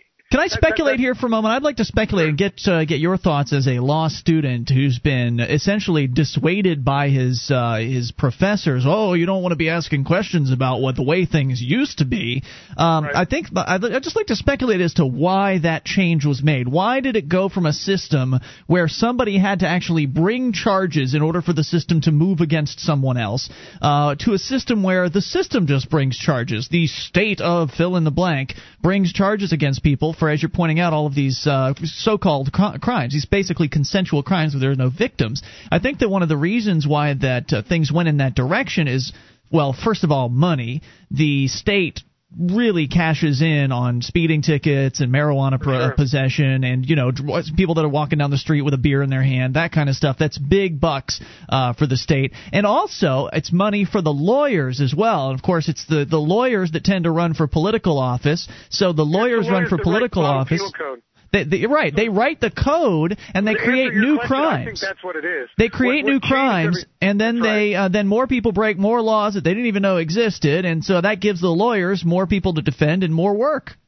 And when we study, they're always telling us, and that's what one of my professors said when I asked him about the damaged party, and he said the common law is bench law. It's made up by judges. It's judges' decisions, but the new codified, they call it, the new codified system, has been given to us through the American Law Institute and the American Bar Association, which I don't know whether it's true or not, but there are some people out there that claim that the American Bar Association is called the something Royale. The British Accredited Registry or something? Now, I've spoken to attorneys who tell me they think I don't know what I'm talking about. I've spoken to people who say, no, it's for a fact. I don't know. That's part of the reason I wanted to go to law school, because I want to see for myself. So you're saying there's debate within the law community as to what the bar stands for? No, the law community doesn't have any clue. Like the mainstream law community, when you bring it up to a mainstream lawyer, they look at you and wrinkle their nose and go, what are you talking about? The way I look at it is that they never tell us that these codified rules, the Model Penal Code, for example, or the Uniform Commercial Code, are law. They tell us specifically they are not law, but they're recommendations.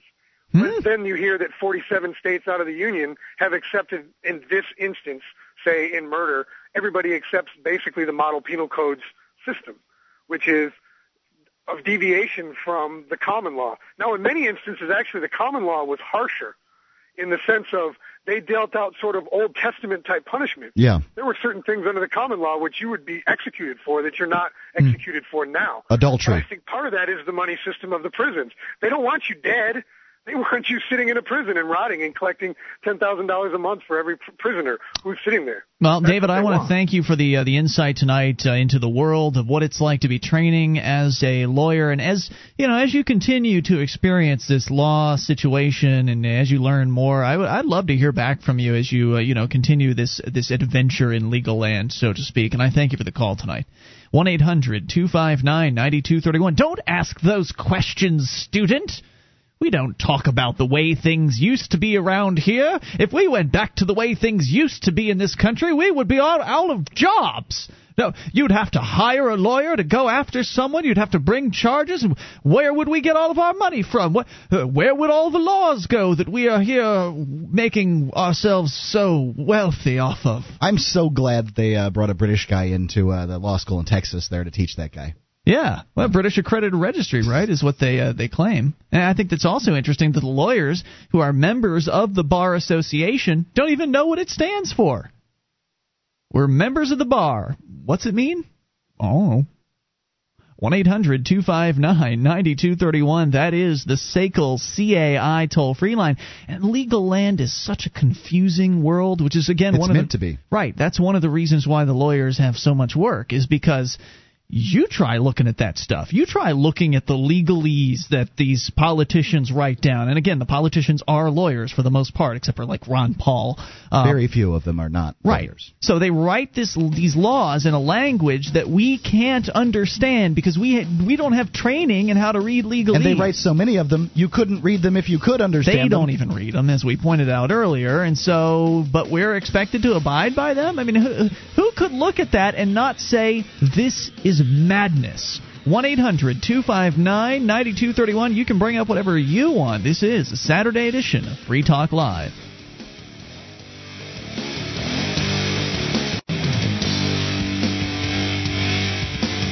This is Free Talk Live. You dial toll-free 800-259-9231. That's the SACL CAI toll-free line. It is Ian here with you. And Mark. Join us online at freetalklive.com. All the features are totally free, so enjoy those, including the updates. You get signed up. We keep you in the loop whenever there's something you need to know about Free Talk Live. Head over to updates.freetalklive.com and get on the list totally free. That's updates.freetalklive.com. The main sponsor of the show is SACL CAI. Excuse me. The principal over there, Jason Osborne, is a huge advocate of liberty, and I would encourage you that if you have a company that needs to try something new in the area of collections, to try SACL CAI. They do collections, early outbilling, and they purchase charged-off receivables. You can find out more by going to freetalklive.com, and they are the top banner on the right-hand side. It's SACL CAI. As we go to your phone calls about whatever you want, Rich is on the line in North Carolina. Rich, you're on Free Talk Live. Hey, listen, I called to address the issue about police having no obligation to protect you. Yes, sir. But first, I want to piggyback on that law student, what that law student was saying. Mm-hmm. I had an interesting experience when I was in Missoula, Montana. I was dining with a fellow freedom fighter, and he was chatting up the waitress, and it turns out she was a law student there at the University of Montana. And as soon as she identified herself as such, he started quizzing her on the Constitution. He said, "What's the Fifth Amendment?" She said, "Oh, I don't know." "What's the Seventh Amendment?" "Oh, I don't know." "What's the Third Amendment?"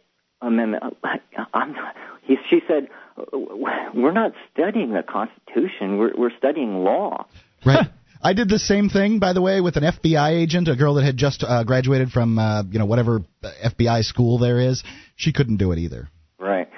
So now on to police having no obligation to protect you. This is something that you brought up in an earlier segment. Mm-hmm. Well, it brought to mind a case where a woman called the police to inform them that her estranged husband had called her and said that he was on his way over to her house to kill her. And, that's scary. Yeah, and I'm not sure what the details were. I don't know why she didn't flee. Apparently, she somehow thought that the police would be there before her husband got there. Tragic mistake. Right. However, 45 minutes later, the police finally got there, only to find her cadaver. Oh. Her family sued the police department because of their failure to respond quicker, and guess what? Just as you said, the court ruled that, no, sorry, the police have no obligation to defend you. Now, I was trying to find that case so that I would have more details in my head before calling you, and I simply did a search for police have no obligation to protect you, and I came up with 20 million, or just shy of 20 million matching results. And there's just a whole... Yeah, but did you put quotes around it? No. Okay, well then in that case it's going to find every page on the internet with all of those words somewhere on the page. If you put it in quotes, then it'll be a little bit more accurate to what you're looking for. All right, but the point is there are lots and lots and lots of examples and stories and cases, no doubt, all saying the same thing. And it's something to think about when the next time you hear somebody tell you that you shouldn't have a gun to protect yourself.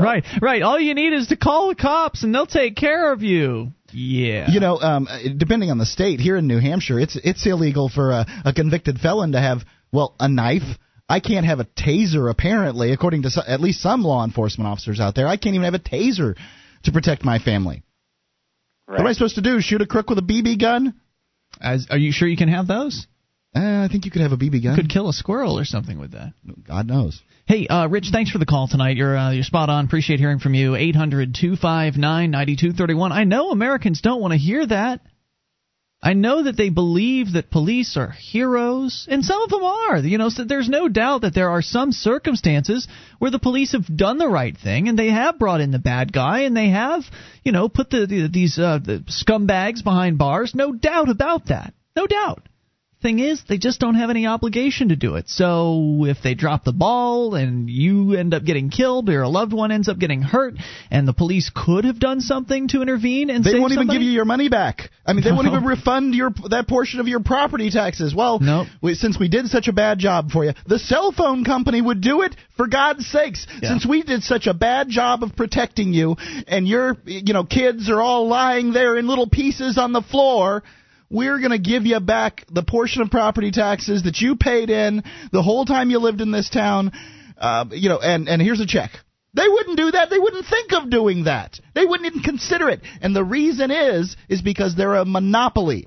They don't have to. Customer service, you pay, not a priority. Or you get kicked out of your house. You don't leave your house, we're coming in with a squad, and that squad's going to taser you. You try to protect your house with a gun like a real man, you're dead. You're going to die in a hail of bullets. All right. That's how we run the show around here. That's how it works all across the country, all around the world. We continue here with your calls about whatever you want, and we'll talk to Matt in Illinois on the amp line. Hello, Matt. Good evening, guys. Hey, what's on your mind? I'm gonna turn the show into a little bit lighter show here. All right, go. Last weekend, you had somebody call in about a dream that he had, a weird dream that he had that was recurring, and he wanted to know what it meant. Right, somebody was knocking him over the head as he was reaching for something on a bookshelf, and then his sister was hanging him over a vat full of fruit with teeth that were going to eat him, or something like that. Matt, before you go on here, aren't you a horror novel writer? Oh, I am, yes. Well, I don't think I want horror novel writers interpreting my dreams, Matt. It disturbs me. I mean, the whole idea of Stephen King or Dean Koontz and interpreting my dreams seems scary to me. Well, I don't. The symbolization of this dream, I don't think is very scary. But all right, what is it? If you want me to, I can make it scary. All right. No. What is it? According to DreamMoves.com, a sister in a dream means that it symbolizes an aspect of your relationship with her, one of sibling rivalry, caring, protectiveness. Your sister may draw attention to your family role and sense of belonging. It may also serve to remind you that someone in your waking life has characteristics similar to your sister. To dream of being a superhero means to dream that you are a superhero indicates your above-average talents, ideas, and abilities you may not realize you possessed. So that, to me, was an important factor in my interpretation. So wait a minute. This isn't your interpretation. This is a website, right? What website are you on again? Well, I'm going by. I'm using their interpretations to draw my own interpretation. I see. Now, okay. What are their credentials? The website that you're on, and what was the site again? No idea. DreamMoods.com. Dream Moves? Moods. Dream Moods. Moods, like a mood ring? Moods. Like a mood. Got it. I feel sad today. Whatever happened to the mood rings, huh? Where did those go? Oh, I can still get those. Can you really? Yeah, there's a hippie shop in town I can go to and get those. All right, so fruit in the dream to see fruit in the dream signifies growth, abundance, and financial gain. They may also symbolize lust and sexuality. Also, in the fruit entry, it said to see or eat rotting or bitter fruit suggests missed opportunities for growth and pleasure. Very interesting. Thank you, Matt. 800-259-9231. Hey, we didn't have any answers for the guys, so that's better than what we had last week. 800-259-9231. Dream Moods, was it? Moods. DreamMoods.com. 1-800-259-9231. You can bring up anything. The Saturday edition of the program. There's going to be so many people logging onto their website, it's going to shut them down. This is Free Talk Live. Our archives, website, and podcast will continue to stay free, but if you think other people deserve to hear this show, consider becoming a Free Talk Live amplifier for just $3 a month at amp.freetalklive.com. Help free some minds. Visit amp.freetalklive.com.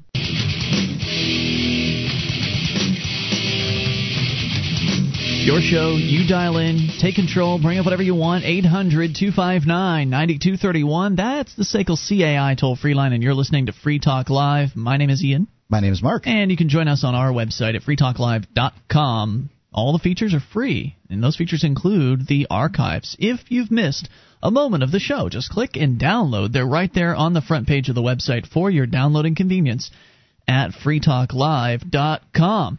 What if you found out that the best liberty activists from around the world were all moving to the same place in order to achieve liberty in their lifetimes? Would you want to join them? It's happening, and you can be a part of it. Join the Free State Project at freestateproject.org. That's freestateproject.org. As we continue here with your phone calls, let's talk to Lee, listening to WFLA in Florida. Lee, you're on Free Talk Live. Hey, gentlemen, how you guys doing tonight? Just super. What's on your mind today? A couple different things, but you touched on the fact that, being a felon, they take away your rights. Man makes that law and says that if you commit this crime, you are, you have no right to protect yourself or your family. Or vote in Florida. Right, in Florida, definitely. Florida, they say you come here on vacation. You leave on probation. Leave on probation, come back on violation. Yeah, that's right. 10 years ago, before I had a family, I'm a family man now. Before I had a family, I was young, I was naive. I had a large amount of marijuana, and I was arrested for it, and I was on felony probation for it. Well, a month into my probation, it just so happened that my probation office itself burnt down. So they are what? I'm just laughing. Right, it's just crazy. So I was on probation for a month to maybe 2 months at the most, and the probation officer is supposed to visit you in your home once a month, and you're supposed to see him in the office once a month. And I remember this from 10 years ago to fill out your report. And, well, let's just say it didn't even seem like I was on probation, because the guy who was supposed to, be doing his job and keep me under supervision. I didn't see him for probably 3 or 4 months, so I ended up committing another crime. Oh, no. Because it seemed like I wasn't even on probation. So all my adjudication that was withheld, where they say you can get your rights restored, went right out the window. Because you had I think that they had a culpability in the fact of, of course they didn't have me go out and commit the crime, but... What was the crime? It was theft from Kmart. Oh, dear. And it just so happened it was $432 of crap from Kmart. And why were you doing that? Was it just for the thrill of it, or did you need the money for crack or something, or what were you doing that for? No, really, I had money in the bank. I did it because I thought I wouldn't get caught, and I was ratted on by a member of my family, which I've put all that past me. That's in the past. Okay. Now, for them to keep my rights from me, and okay, I see that as maybe it's not a victimless crime because, they're shareholders or whatever, but the marijuana charge is a victimless crime. Absolutely it is.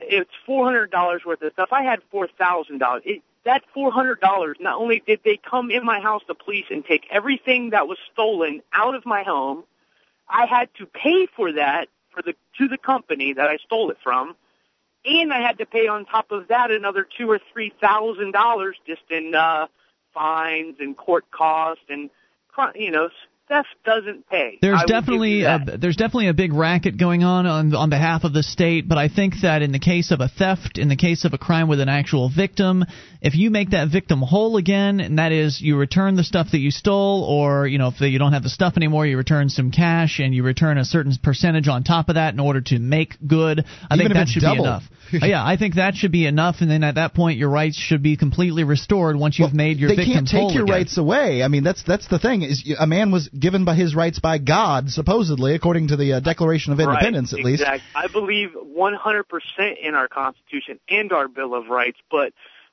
in this day and age, I don't believe we even have a Bill of Rights because they're stomping on it every chance they get. You only have the rights you're willing to stand up for. Your Fourth Amendment just with the Patriot Act, like it's going out of style. Right. If you expect your home without a warrantless search, and it's going to get worse too. If you expect the state to protect your rights, then you're going to end up exactly where we are, and that is with virtually nothing in regards to rights. Thankfully, we still have the ability to talk about it on the radio. Let me ask you one question real quick.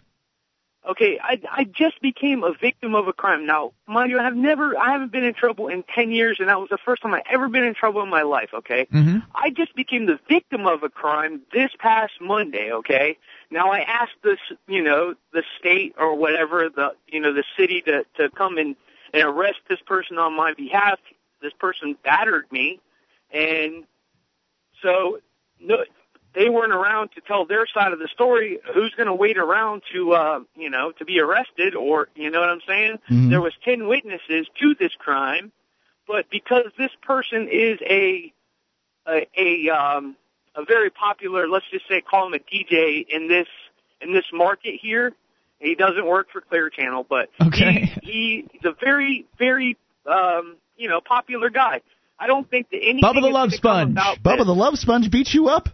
No, but it's close to that. Mason Leroy Dixon beat you up? I was battered by a member of the same radio station that works with Bubba the Love Sponge, but it wasn't in Bubba's crew. It was Let me check out the Bones website. You're saying the cops wouldn't do anything about it? Well, the cop did what he perceived. I don't think the cops really, if it's not handed to them on a silver platter, I don't think that they're going to pursue anything. You're probably right about that. I mean, and that goes back, and I thank you for the call tonight. It goes back to what we were talking about earlier. What you were saying, Mark, is that these guys just don't have an incentive to do anything. I mean, there may be some detectives out there that are really going to jump over themselves and really try to solve a case, but there's also, because it's the government and because they don't have any incentive to provide customer service or to do a good job, then there's also plenty of guys that are just going to, as he was pointing out, if all of the evidence isn't just handed right over to them, then they're not going to bother taking the time to investigate. There have been people that I don't know if we've talked to them on the show. It's as time goes on, my memory blurs, but I remember talking to people that have said, look, if you lose a car, you're going to have better luck going around and just driving down the streets and looking for it yourself than if you put the cops on the case. Well, it's true when it comes to property crimes, they're not very high on the list. Pardon me, I have a cold. But when you look at it, well, honestly, battery and physical crimes against people aren't very high on the list either. I mean, think about how many crimes are in your neighborhood, have existed in your town or your city, and in the last year, how many physical crimes have been committed? How many of those people have been caught? How many stabbings went on in the park? How many people got beat up? Are the cops out looking for those criminals? No, they're looking for stop sign violators. That's what they're looking for. Not because the cops are looking for stop sign violators, but because their superiors tell them this is what you're to do. Because finding somebody who stabbed somebody doesn't result in any money. However, you can catch people, all you have to do is sit by a stop sign and wait for people to go by. Make sure you don't give the cops that don't stop for the stop sign a ticket, but everybody else you can give them a ticket. You're going to make thousands of dollars that day, even at $52 a piece, and that's a cheap state. Let's continue with your phone calls. Kevin, listening to WXNT in Indianapolis. You're on Free Talk Live. Hello, Kevin. Kevin? Excuse me. Yes, sir. I did a Arbitron radio survey last week. My wife and I did it. Super. And I think it seemed like it was a really good experience.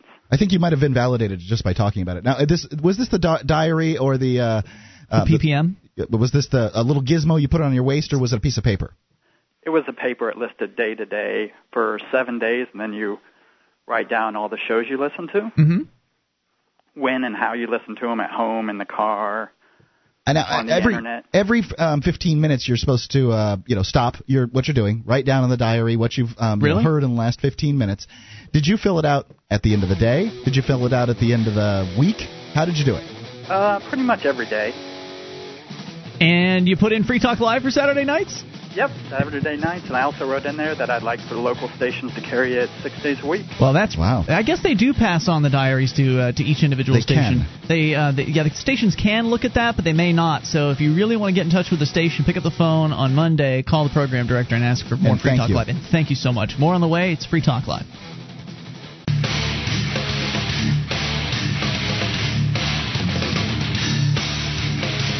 This is Free Talk Live. Only moments remain. Maybe enough time for your call at 800-259-9231. It's Ian here with you. And Mark. You can join us online at freetalklive.com. You like the show? You want to help support Free Talk Live? You can learn how to promote Free Talk Live by going to promote.freetalklive.com. A whole list of things you can do there to help get the show into more ears around the world and help spread the message of freedom as far and as wide as possible. Promote.freetalklive.com. Right back into your phone calls. Ladies first. Cameron is on the line in Oregon. You're on Free Talk Live. Hello, Cameron. Hi. Hey there. I guess I'll try to be as brief as possible, but I know that a lot of your listeners seem to use cars a lot, and I think that a better way of being free is to ride a bicycle. Well, you certainly don't have to deal with having to get a driver's license or any of that silly nonsense. Pulling that car grill out of your butt's going to be tough, though. Yeah. Well, I mean, there's a lot of reasons I like bicycling. For example, I'm a terrible driver. I've tried driving, and I don't belong on the road. But when I'm on a bike, I pay a lot of attention because I have to be very aware of my surroundings. Yeah, because those drivers are crazy. Absolutely true. I'm with you. I like bicycling. I just got mine out of the old mud room here, and I'm going to be fixing it up and getting ready to ride for the springtime. It's a little difficult up here in New Hampshire when the roads are icy. I tried that this year, and I learned the hard way that you don't want to be bicycling at that time. But we're fortunate that we live here in Keene, New Hampshire, which is a very bikeable, walkable community. Even if you don't have a bike, you can walk and get around pretty effectively here. So it's kind of nice. Well, unfortunately, as much as I love riding my bike, there's some bad things going on. What's going on? Which is why I wanted to call. Okay. Because, so Oregon is now proposing a law to create bicycle licenses. Oh, my gosh. Yeah, I'm really, really upset about it. In fact, a lot of people in the cycling community here are upset about it, too, because it's not necessarily the price. They're not charging a lot, but it's the principle of the thing. Sure. Bikes are supposed to be able to get you from point A to point B in a really efficient way, but if you're having to charge for that and then you're having to be part of the system again, some people that have bicycles, they've gotten DUIs, and how are they supposed to get around and try to improve their life? It's crazy. I mean, as though anybody who's drunk on a bike is in any way dangerous. Right. They might be in danger as far as getting That's hit. really what it is. The idea behind a license for a car is that you're driving a 3,000 or 4,000, 5,000, 6,000 pound death machine. And so, therefore, you might need a certain level of licensing there, and I can get on board with that to some extent. However, with a bicycle, the worst you can do is, turn into somebody and get run over. I suppose somebody could react to you, but somebody could react to anything. They could react to a squirrel. They could react to a dog. As a matter of fact, I got into a wreck because some redneck let his dog out on I-75 in Bradenton, Florida. Should we license the people to have dogs too? It sounds to me like what's going on here is that bicycling has become so popular in Oregon that it's kind of like a granola. There's some granola parts to Oregon, so I'm sure it's a relatively popular thing to bike around. And so it's become so popular that the state has basically targeted they're zeroing in on you guys because, they're missing out on the money. There's revenue. Yeah, there's money to be made. The funny thing is that a lot of people think that, if you're on a bicycle, you're not paying for the taxes that belong on the road, and you need to pay your fair share if you're going to use our roadways because you shouldn't bicyclists should be just relegated to the sidewalk or something. That's nonsense, like that. By the way. I know that they'll make that excuse, but I'm pretty sure that the general budget also pays for the roads, and the general budget is funded by property taxes in most places. And if you pay rent, you're paying property tax. I just bought some gasoline for my wood splitter and for my chainsaw and for my lawnmower. Yeah. Are they going to get me back the road taxes for that? Because I'd like to see them. Yeah. Oh, that's the other thing, too, is that if you ride a bike, you don't have to support big oil. So that's a great thing. But actually, there is one specific thing in the law. I'm looking at it right now that kind of worries me, which is that in Section 6, it says a bicycle registrant application must include the following information in addition to the license number being assigned.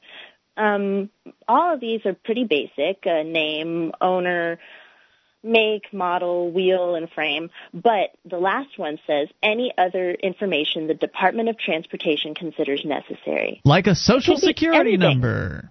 Exactly. So what if you ride somebody else's bike? I mean, they want the make and model of your bike. What difference does that make? They don't get the make and model of my car when they license me to drive. No, but they're gonna. I don't know. I'm not very happy about the situation at all. So I wanted to give the listeners in Oregon a heads up in case they weren't aware of it. Well, listeners all around the nation need to be clear that they're doing it in Oregon. They're going to do it in your community within the next couple of decades. They're going to try to do this in your state. They love it because they need it. That's what government does. Government controls, and they're always going to expand that control. Plus, think about this too. I mean, if the cops if you've licensed bicyclists, then that gives the police an even greater purview to start pulling over bicyclists. And of course, somebody on a bike is a lot easier to catch up to in a car, unless of course you're cutting through side yards or something like that. But if you're on the same road as a car, that car is going to be able to catch up with you. So it's easy for the cops to catch people on bikes, and they know that probably some of the people on bikes are hippies, so they probably got a little marijuana in their pocket. And so if they pull somebody over on their bike and they don't have their ID, then they get to do a Terry pat down their pockets. Hey, what's that? I see that's a bag of marijuana. You're going down to the pokey. So it's just going to be, if it's not just money coming in from the registrations of the bicycles and the licensing, there's going to be money coming in all over the place from people that are just getting pulled over and harassed by the police. I wish you good luck, and I hope that you and your bicycling brethren there in Oregon stand up to this. And sister and thin. And yes, and that you refuse to obey, because that's the only thing that's going to put a stop to this if you refuse. And by the way, visit our Shrine of Female Listeners when you get a chance, and consider submitting your picture for the Shrine. We appreciate hearing from you tonight. You can do that at shrine.freetalklive.com. We continue, and we'll talk to Keith, listening to WSC-FM in Charleston, South Carolina. Keith? Hello. Hey, you're on the air. Hey, how you guys doing tonight? Just super. What's on your mind, Keith? First-time caller, new listener. Welcome, sir. I was listening to you guys' show, and I was thinking about all of these cops and everybody in the government. These people are really messed up. In my neighborhood alone, I have this young couple that likes to fuss and fight and argue, and they go out and they throw punches.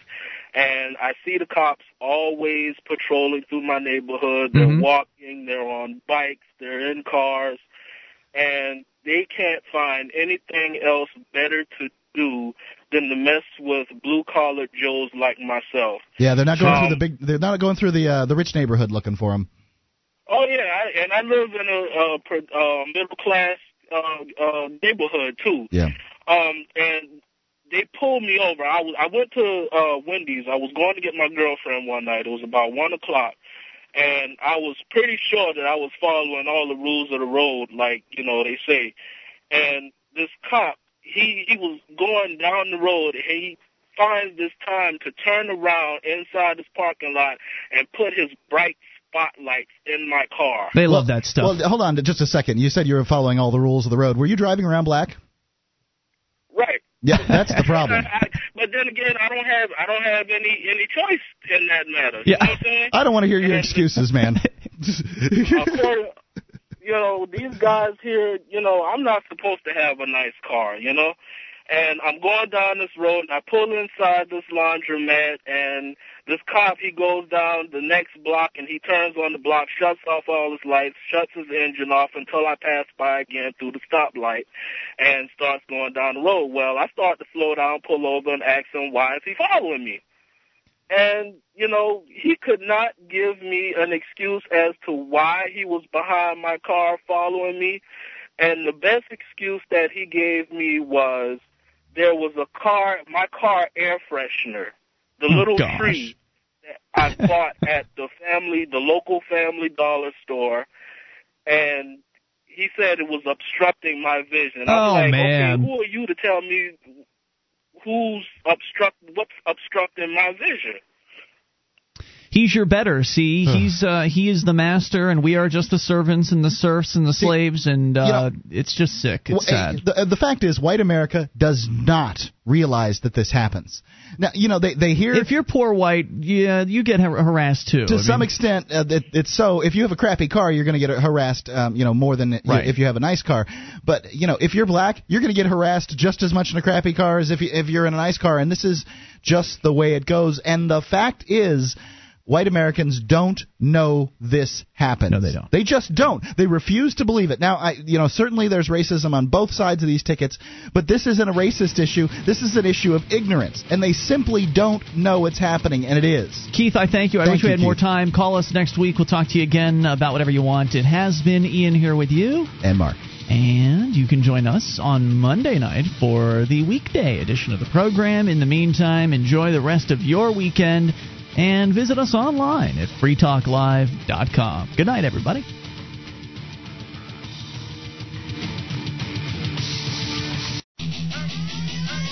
Are you tired of feeling like you can't keep up with, let alone fight, the never-ending increases in government power? How do we, in one step, eliminate all these abuses and prevent them from returning again? The answer is simple. We must control the money. If it weren't for the Federal Reserve System and the so-called income tax, our government could have never become what it is today. Elite financier Rothschild arrogantly admitted, "Permit me to issue and control the money of a nation, and I care not who makes its laws." That statement says it all. If others control the money, we cannot limit government growth or power. Under our current monetary system, we are slaves to the financial elite. Take the time to learn how this corrupt system works. Purchase a copy of Dishonest Money today. Learn the system, fight it, and abolish the one scam that funds all the rest. Dishonest Money. Available at Amazon or dishonestmoney.com. You ever have one of those days where everything goes right? First, I get the best parking space at work. Tonight, I have a date with the very lovely Rachel. And today, I gave a killer presentation in Sydney. Finalized a contract in London and demoed our new product in Boston. Online from my desk with WebEx. WebEx lets me take meetings and give presentations from my desk. I just talk to clients on the phone, and they watch what's happening on my desktop from their desktop. So I can travel the world and still be here for my date tonight with Rachel. Travel less, meet online. Go to WebEx.com and try WebEx free. Just click the radio graphic and enter promo code 600 to get a free trial and a free webcam, too. Remember that code, 600, to qualify for the free webcam. WebEx, now part of Cisco and used by more than 5.5 million people every month. Give it a try, free. Go to WebEx.com and enter the promo code 600, WEBEX.com. Free webcams available while supplies last. Terms and restrictions apply. See website for details.